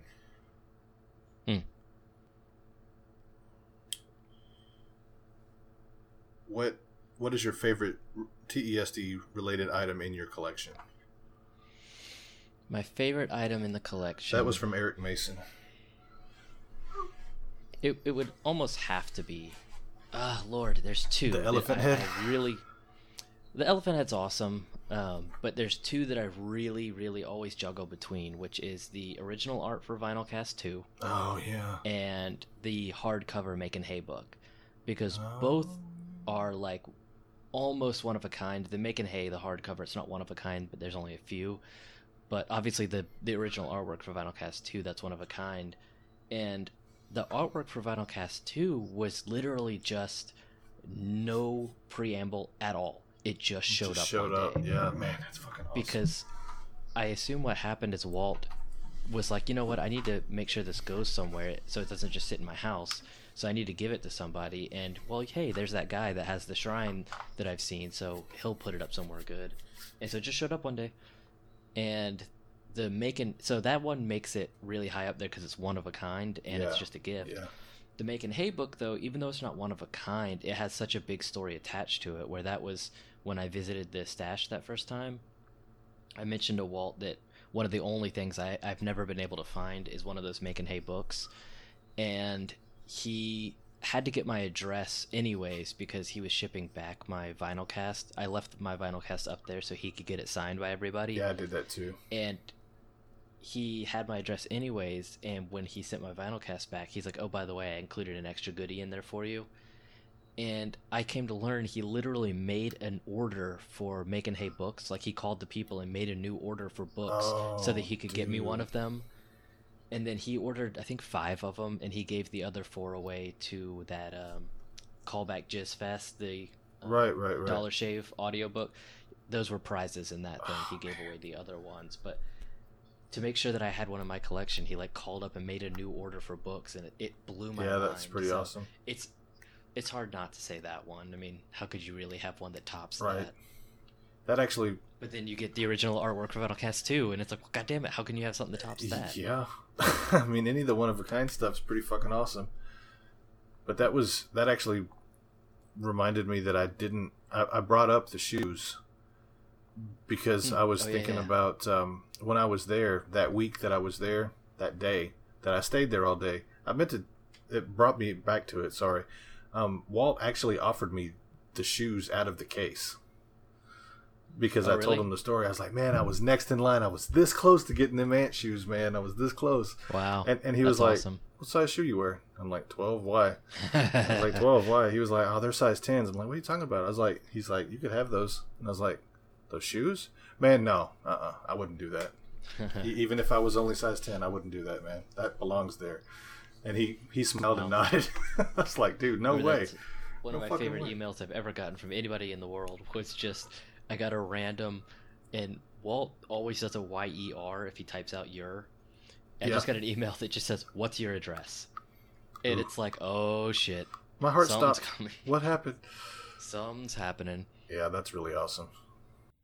Talking about the display case at the stash, it brings up one of the cooler times ever in my history of being an ant. Your Halloween costume is up there, isn't there? Making that Halloween costume. It was a lot of fun to make, and I just showed it to Walt as like, hey, look at this cool thing. And yeah, he asked if I could send it in there so he could display it, and it's been probably 3-4 years now that thing's been on display at the stash. It's unbelievable. It was there, I don't know if it was there the first time I went, but it was definitely there the second time I was there. If Mark was there, it wouldn't have been there. It was post Mark. Okay, then yeah.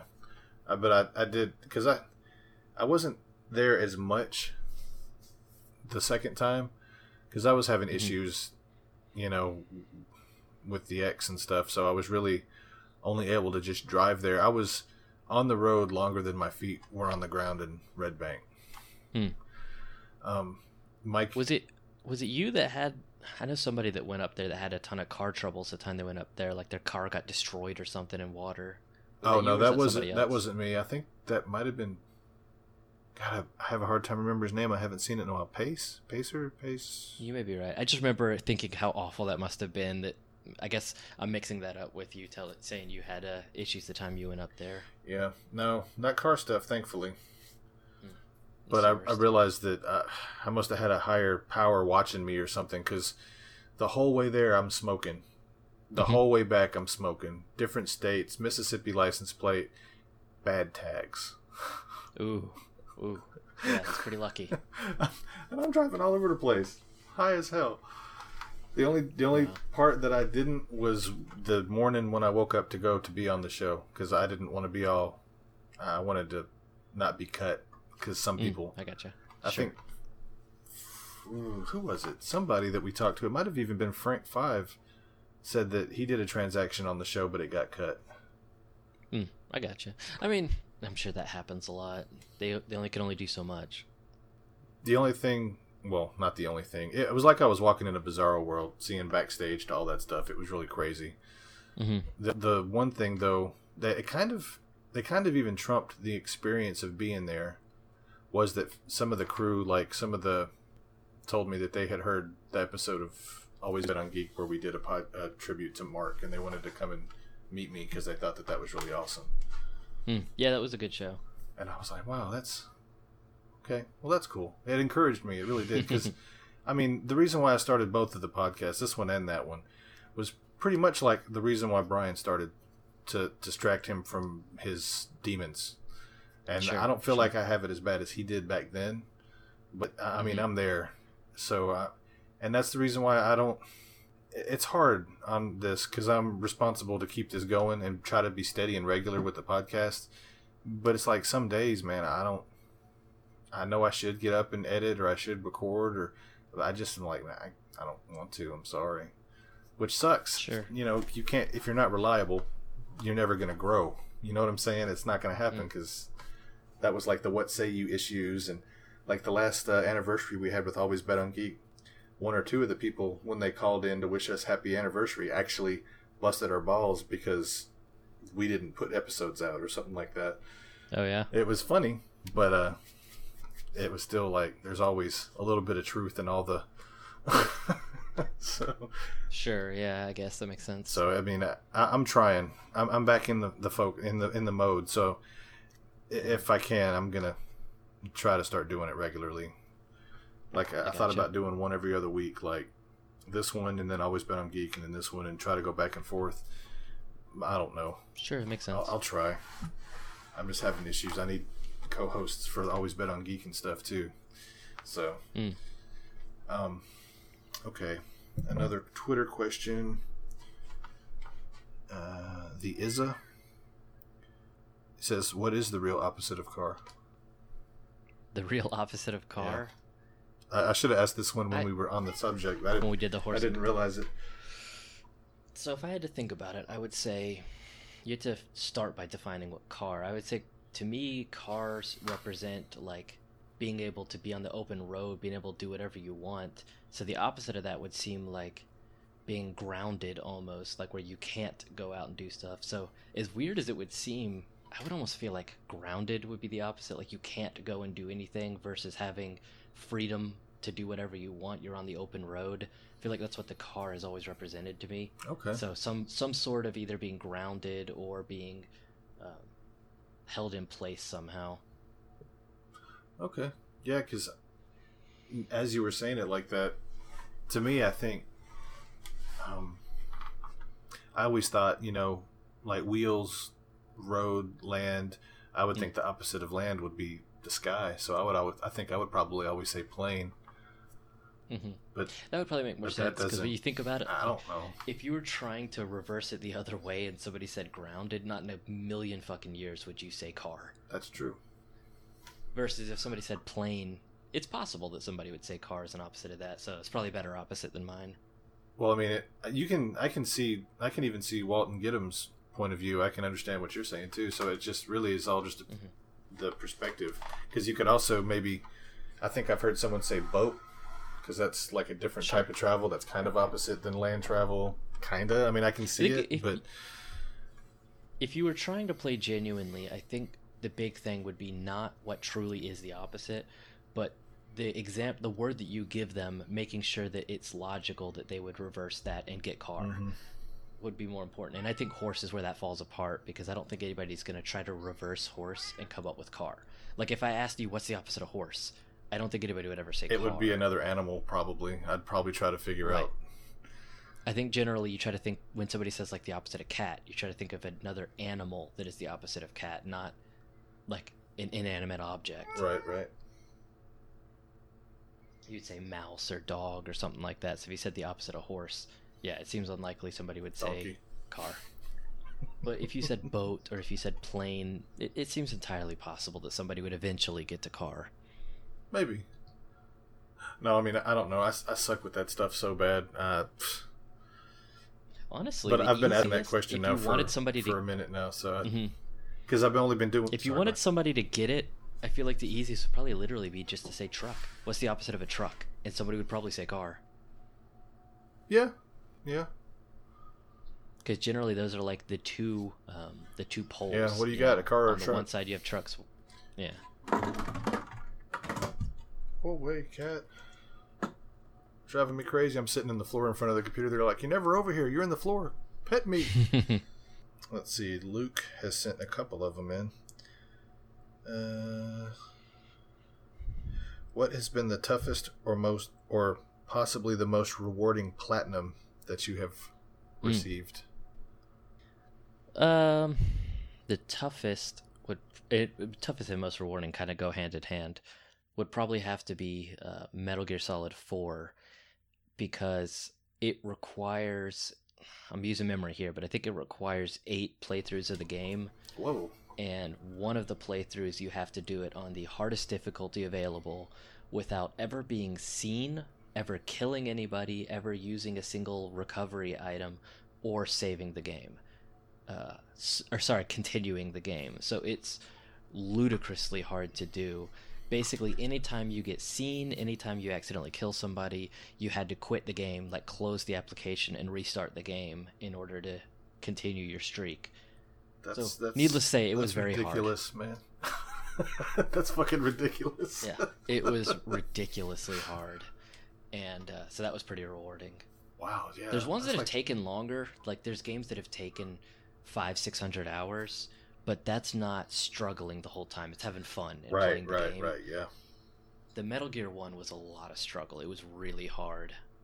Do you go through games just to try to bust ass and beat them, or do you do all the side quests and explore and stuff like that? I always do side quests and explore. I mean, that's kind of the whole mentality of being a platinum hunter, is you like to do everything the game has to offer. Yeah, that's the way I am. So I always try to do all side quests, which for some games makes the game harder. Like, not harder as in harder to beat, but not as fun. I feel like there are games like Skyrim even where, don't get me wrong, it's a great game, but you can get so bogged down in side quests, it almost makes you start feeling anxious. Yeah. Because you go to turn one quest in and now all of a sudden you have 4 more. Yeah, no, fucking shit. I just and you get to the point where you don't remember what's going on in the story at all because you're delivering chickens for people all day long. You're doing like weird nonsense side quests. And then eventually then you get frustrated and put it down for like a month or something, and then you're like, well, damn, I might as well start over now. And then I start over from the beginning. If I were ever to suggest for somebody to play Skyrim, because somebody's asked me before, it's a fucking great game, man. There's so much. I would say you need to play it twice, though. You need to play it and only do the story. Just do that. Play it once. It's going to take you maybe like 30 or 40 hours. Yeah. And then go back and play it just wandering around doing whatever the hell you want. Get your money, buy all the houses, upgrade all the stuff, It'll feel like a completely different game. You'll get a totally different experience out of it. But if you try to do them both at the same time, you're probably not going to have as good of a time. I mean, yeah, because, I mean, what I do is I'll do, like, one main section of the story, like one quest, and then I'll do all the side quests. And then I'll progress the main plot a little bit, and then I'll do all the side quests. You know, because, like, every town that you go to, there's a whole bunch of quests that come along with that town. And it's like... Right. You know, the Riften, you do the Thieves Guild and all that crap, which leads and to another place, which leads to the Assassin's Guild, which leads to... It's like, holy crap. And then there's some, like when you join groups like the Assassin Guild, I forget what they're called, the Black Hand or something. The champions in the first town you show up in, well, the first city, not town. There's never-ending quests. It's always on your thing. Talk to so and so, and they'll give you another job. You'll go out and fight bandits, and that's what makes it hard when you're a completionist. Yeah, it drives me crazy. God damn it! And then there's sometimes it's the Hydra of quests. And the worst part is when they give you a quest, and then you do like a main quest, like part of the quest, and then that is over. You can't find the guy, and it's always on your list, and you can never take it off the list. Like when the dude accidentally a dragon attacks the town right before you talk to the guy, and the guy dies or some shit, and it's like, fuck. Oh yeah. There's one, talk to so and so's family, tell them that he's okay or some shit, and when I hit the quest locator, it's nowhere to be found here or in the other island. Because like I just started playing it again. I bought it again for the Xbox, I think 360, when I first moved into this new apartment, and I had never had any downloadable content, so I got to play all the extra stuff, and it was like almost like playing it over again. The werewolf hunters and the vampire and the man, the shit was great. It was like playing the game for the first time again, man. It's fucking that game had some good DLC stuff to it. And the other game that I got lost in for years, maybe 2, was Red Dead 1. I haven't played 2 yet. Game. I just got the Xbox One, and I only have one game for it, and that's Minecraft. I think Red Dead 1 did the side missions a lot better, where it wasn't quite as like impossible to do all the side missions. It was a little bit more manageable, but that game was a lot of fun. Yeah, I got most of them. I think there was a couple of them, because I didn't realize, because after the end, that game hurt my feelings, man. I mean, I guess it's not really spoilers if you don't want to know what happens at the end of Red Dead Redemption. Stop listening. 1. Right, 1.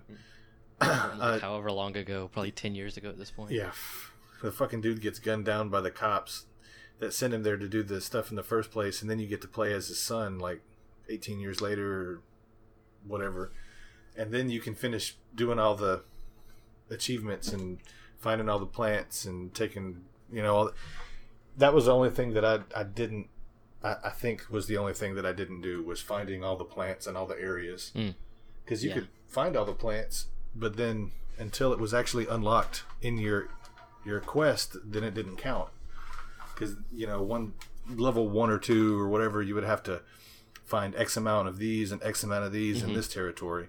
It's like, well, I just did that. Well, there was a lot of those in that game. It's like, I enjoyed it. Like, there would be sometimes when I got the suit, I would have just a whole week where I just go in there and play poker.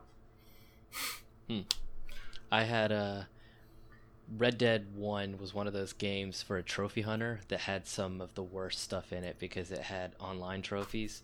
It required you to play it a lot, and it required you to do some really pretty tough things in the online. I remember one of the trophies was something along the lines of, like, you had to shoot but not kill and have somebody else kill like 5 people in one round, which means you have to like wing like 5 people in one round, and it was so hard to actually get that, because for starters you have to make sure you don't accidentally kill the person, and then somebody else on your team has to actually kill them. Jeez. There were some that were really tough. It always annoys me, because it's like, for what is effectively a single player game. That's impressive. But, hey, you're I still got them. Just a SMOD fanatic. You're a trophy fan too. Yeah, fanatic in general. I feel like. Man, I did Red Dead Online once, and I think it was probably past when you really needed to. It was several years after the game had been out, and it was like you could see everybody on the map, and as soon as I showed up in the middle of town, I looked at the map, and it was just icons just converging on me, and they just fucking shot the shit out. I logged in like 5 or 6 times, and I got killed within 10 seconds, and I was like, yeah, I'll just go back to single player. What the hell? What the hell's going on here? Yeah. That'll happen. That's generally the way it goes with any game after it's past its prime.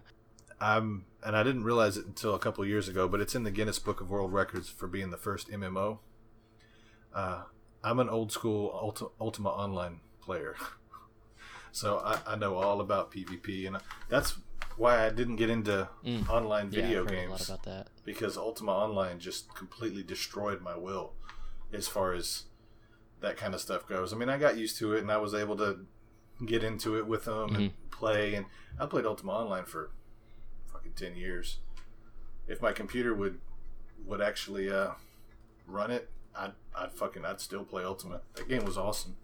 I played WoW for 2 years maybe, and I played Final Fantasy 14 for a few years. I had to give up those games though because they took too much out of me. Consuming, yeah. Well, yeah, I mean, it would get to the point where we would say I'd have a raid group that raids 3 days a week, which means now after I come home from work, like I am inaccessible. Like my wife can't talk to me for 3 days out of the week. And it gets to the point where it's just too much. It takes too much of your time.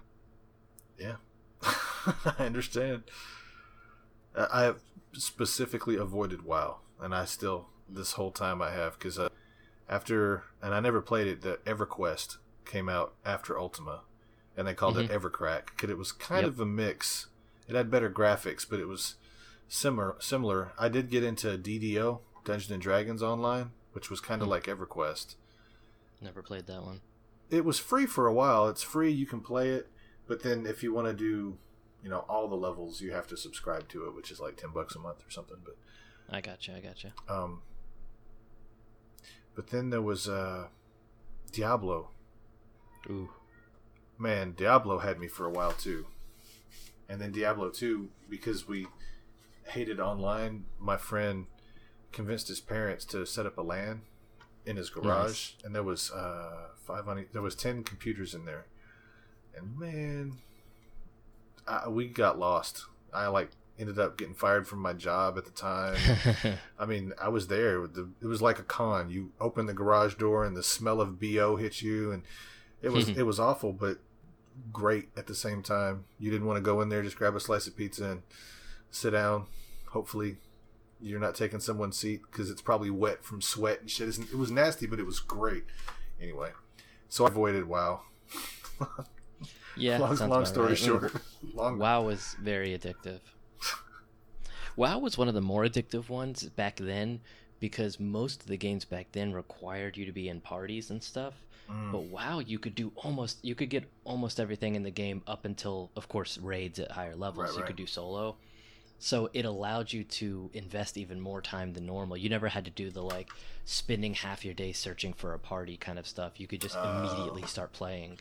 Yeah, I've never played a game really with parties and stuff. I don't, like I said, after really online Ultima just kind of killed me for any real co-op stuff, unless you're on the same console as me or something like that. But that's not the same. Yeah, I loved doing the group stuff like in Final Fantasy 14, doing raiding. I freaking loved it because it was really hard. For whatever reason, in Final Fantasy 14, they decided not to make things easily accessible for everybody. The higher level content it got to the point where probably half the people that played the game didn't even try it because it was just too hard. And I really enjoyed that. Like, I'm a perfectionist, so when you tell me we're going to have a 15-minute battle that if any one of the 6 people messes up slightly, everybody dies, I'm a fan of that. Yeah. I mean, I saw a couple of my friends play WoW, and they're like, we've been sitting here, we're waiting for our turn. I'm like, what are you talking about? He's like, the dude spawns every 15 minutes or whatever, and then this group is going to fight it, and then this group is going to fight it, and then it's our turn, but nobody really waits their turn, and this, and blah, blah, blah. And I'm like, how long have you been waiting? About an hour. I'm like, Jesus, dude, what the fuck? Or, he would get his group would get the rotation, and the item they were looking for, somebody else got it, so he had to wait. So they had to wait until everybody in the group got the item that they wanted, and I was like, I understand. Oh yeah, there's a whole economy there. The whole DKP what people would use, where every time you show up to a raid, you get a certain amount of points, and then if you turn the volume all the way off. I was about to say, can I play Minecraft but can I turn off the volume all the way off? Yeah, you can play Minecraft. Just turn the sound off, so.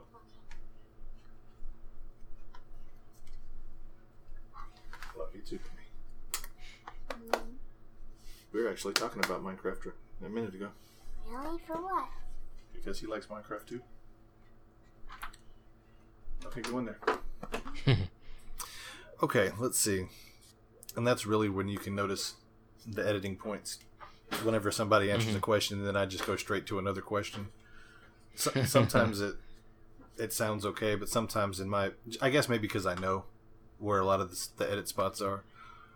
Yeah, it feels like it's more noticeable if you know where they are, but most of the time, if you're a listener, you're not going to notice. That'd be nice. Okay, let's see. Luke also asks, he has a couple of them.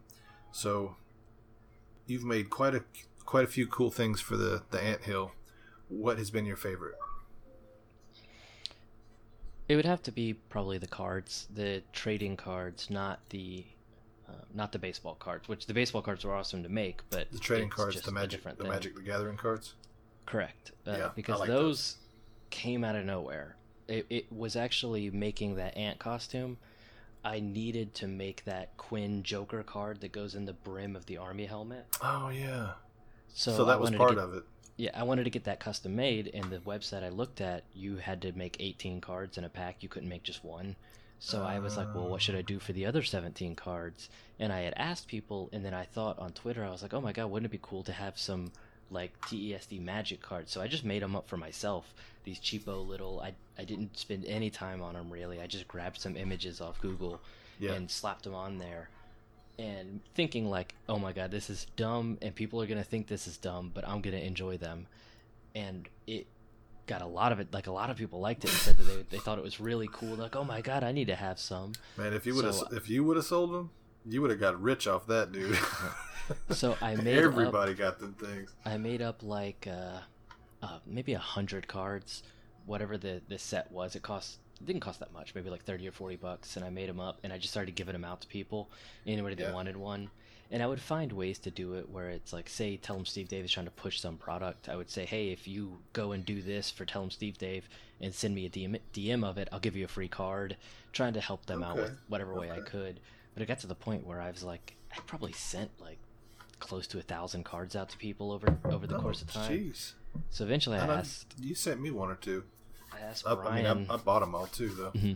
So eventually I just asked Brian, I was like, hey, people really seem to like these. Would you guys mind if I made them available to people so the people would have to buy them, but I set it to where I don't make any money off of them?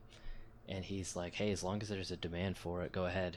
And so I made that first set available, but it always kind of irked me that first set was just crap that I had made through downloading Google Images and crap. So I really wanted to do a better set, do it the real way, you know? Right. So I had commissioned a couple ant artists, including Phil Will. Oh, nice. So it was Phil Will, it was Amy De La Cat, I don't know what she goes by now. Yeah. And what is it? I have something of hers on the wall too. Harris Animator on Twitter, the guy who did oh god, why am I spacing it? TSD TV. Oh, right. He did all the animations for that. He did some. I'm noticing that I'm saying right a whole lot now. Right. Right, yeah. And then the Chunder Tunes guy, I think he did one or two. And so I had them all commissioned to make them, and we did these really cool set, and that's volume number 2. And I don't think I'll ever do more than that. Okay, because I never wanted it to be like a repetitive thing. I only wanted to do volume 2 because I felt like volume 1 was skimping. It was kind of the lower quality version of it, so I wanted to do it right. But any more than that feels like it would be taking too many bites at the same apple. Well, I mean, there's still a... I guess you would understand it. The completionist in me, I'd like to see some of the... for you to fill out the whole TESD roster. Sure. There's still definitely some people... There's still a few people. Yeah, there's definitely people that deserve to have cards that just... I never made it around to it. I was trying to focus on this second set. I didn't want it to be all people, but I didn't want it to be all like actions. I wanted it to be a good mixture of some people and some things that are, you know, known things from the show, like hot buttons. Right. See, I'm doing it again. Right. I can't help it. Oh no. So yeah, there's definitely that aspect is there for volume 3, but to me that isn't enough to make it make sense to me. Because volume 1, there was a reason for it. Volume 2, there was a solid reason. Volume 3, the only existing reason would be like, here's more. To finish and to me, set. that really isn't enough of a reason. Well, and then how can you really finish it? Because then if a new person comes on the show, oh crap, here comes volume 4 because a new person just came on. Sure, man, that's the way they do it. Especially now with Patreon, I, as much as is humanly possible, don't want to draw people's attention away from Patreon. So if there's somebody that could only afford one or the other, I would never want them to buy my cards instead of going to Patreon. I can see that. All right. Let's see. If you were a dog, what kind of dog would you be? This is also from Luke. There's one more after this. I mean, know that I have a specific dog that I could think of. Are you a dog person or a cat person? I mean, I like dogs just fine, but I don't have any right now. We have 2 cats, just because cats are easier. You don't need to make accommodations, really. You don't have to have a fence or any of the kind of things you have to do with dogs. Just the litter box. I mean, I guess it would just be whatever dogs are smart and trainable. What are Jack Russells or something are supposed to be pretty smart, and you could train them to do a lot. Okay. I don't have a good yeah, answer I don't know. for that, I guess. That's not something you can prep for. Remove one from existence: physical pain or crime. Physical pain or crime? I guess crime, because physical pain isn't necessarily a bad thing. In fact, removing physical pain would be pretty bad for a lot of people, because pain is explicitly exists to let you know something, to let you know that it's like, oh, stop doing this thing. So that probably wouldn't be great to remove. In fact, didn't they do a joke on that on Rick and Morty, where the one guy is blind and doesn't feel pain, so he's like catching on fire and he can't tell that he's dying because he can't feel pain? That's awful. Yeah, I've only seen a few episodes of that too. That's such a great show. I think it was the so many people the guy's name was like Ants in My Eyes Johnson or something, where it's just like he has ants all in his eyes so he can't see or feel pain. Oh God. Yeah, that's one that they always talk about in BoJack Horseman. I never saw any of that either. I've watched 3 or 4 seasons of BoJack, and I just need to catch back up on it. It's not because I didn't like the show. It was just there was a lot of content, and I haven't caught all the way up on it. Well, if you watch 3 or 4 seasons, you definitely didn't not like it. No, it's a great show. I feel like BoJack is one. It just requires attention, and I kept like watching an episode and realizing I was only half paying attention, and it, you gotta need to be paying attention with that show. I feel like, at least. Right. I need to get another word. Right. That's right. Ever since I said it, now I'm just I stopped thinking about and now I'm just thinking about right. I got issues. I wonder how long it takes before people get tired of it and stop listening to this podcast. Like I don't know. That guy, that host guy, I don't like him. He's fucking retarded. Okay. Let's see. I think that's all the questions. Oh no, wait, there was one more. That was an anonymous one that came through. Ooh. Where is it? His name is Smodfan, but his focus is TESD. Why? What makes TESD special? Well, by God, there's 3 people that make TESD special. But beside that, the Smodfan came from when I made my Twitter account. I actually hadn't started listening to Tell 'em Steve Dave yet. I was just listening to Smodcast primarily back then, and they put out a call for, if you want Smodcast to come to your town to do a show, message or tweet so-and-so on Twitter. So I created an account so that I could do that. I could tweet, hey, come to Atlanta or something. Gotcha. And then I never really used the account past that. And then when I started listening to Tell 'em Steve Dave, Brian used to talk a lot to Ants on Twitter, so I started getting on Twitter to see what was going on there. It kind of got to the point where it feels like if you weren't on Twitter, you were missing out on part of Tell 'em Steve Dave. Yeah, that's the reason why I ended up getting in on it. But I didn't want to make a new name, so I just started using Smodfan, and now it's gotten to the point where I've used it for so long I can't get rid of it. That's exactly the thing with mine, because my name, it's fucking ridiculous for the most part, So, I mean, and nobody can pronounce it unless they hear me say it out loud, and it's just like, if you want people to follow you and go to you and do this, you should make your name, as easy as possible. Sure. So yeah, I don't know though. Having a unique name is I nice. embraced Something it. that can't really be confused with other things is nice. It's true. It's nice and unique. Because I mean, that's I said that on one of the episodes of Always Been on Geek, and Scooby Doo busted my balls because I heard one time Ric Flair, he was like, "I'm Ric Flair, by God, whatever. If you don't know, Google me." And I'm thinking, I said that on Always Been on Geek. I was like, if you don't know where I'm at, Oh yeah, I just remember Google that. me. And Scoob, when he came on, I was like, "You fucking kidding me? Google you? Who the hell are Yeah, you?" yeah, I remember that. So it's like, well, I mean, it's unique. If you Google the name, you'll find everything it's scary. Sure. All right. Well, that would be the last question then. All right. And since we're working on 220, Yeah, it's been going a while. would you like to tell people you plug anything or you got anything going on? No, not really. I mean, just listen to Tell 'em Steve Dave. I don't really have anything of my own aside from all my normal stuff, the omnibus, the cards, all that kind of stuff. But oh yeah, that's nothing new. How do you get the cards in the omnibus? Because I've gotten the cards, but I don't know the websites and stuff. You should just as obvious as it can possibly be, TESDcards.com and TESDomnibus.com. Awesome. Okay. And the omnibus is every episode up to 400, I think, is when I stopped it. Awesome. Is that including the was it 97 or 95? 94 MegaCon Min, 194.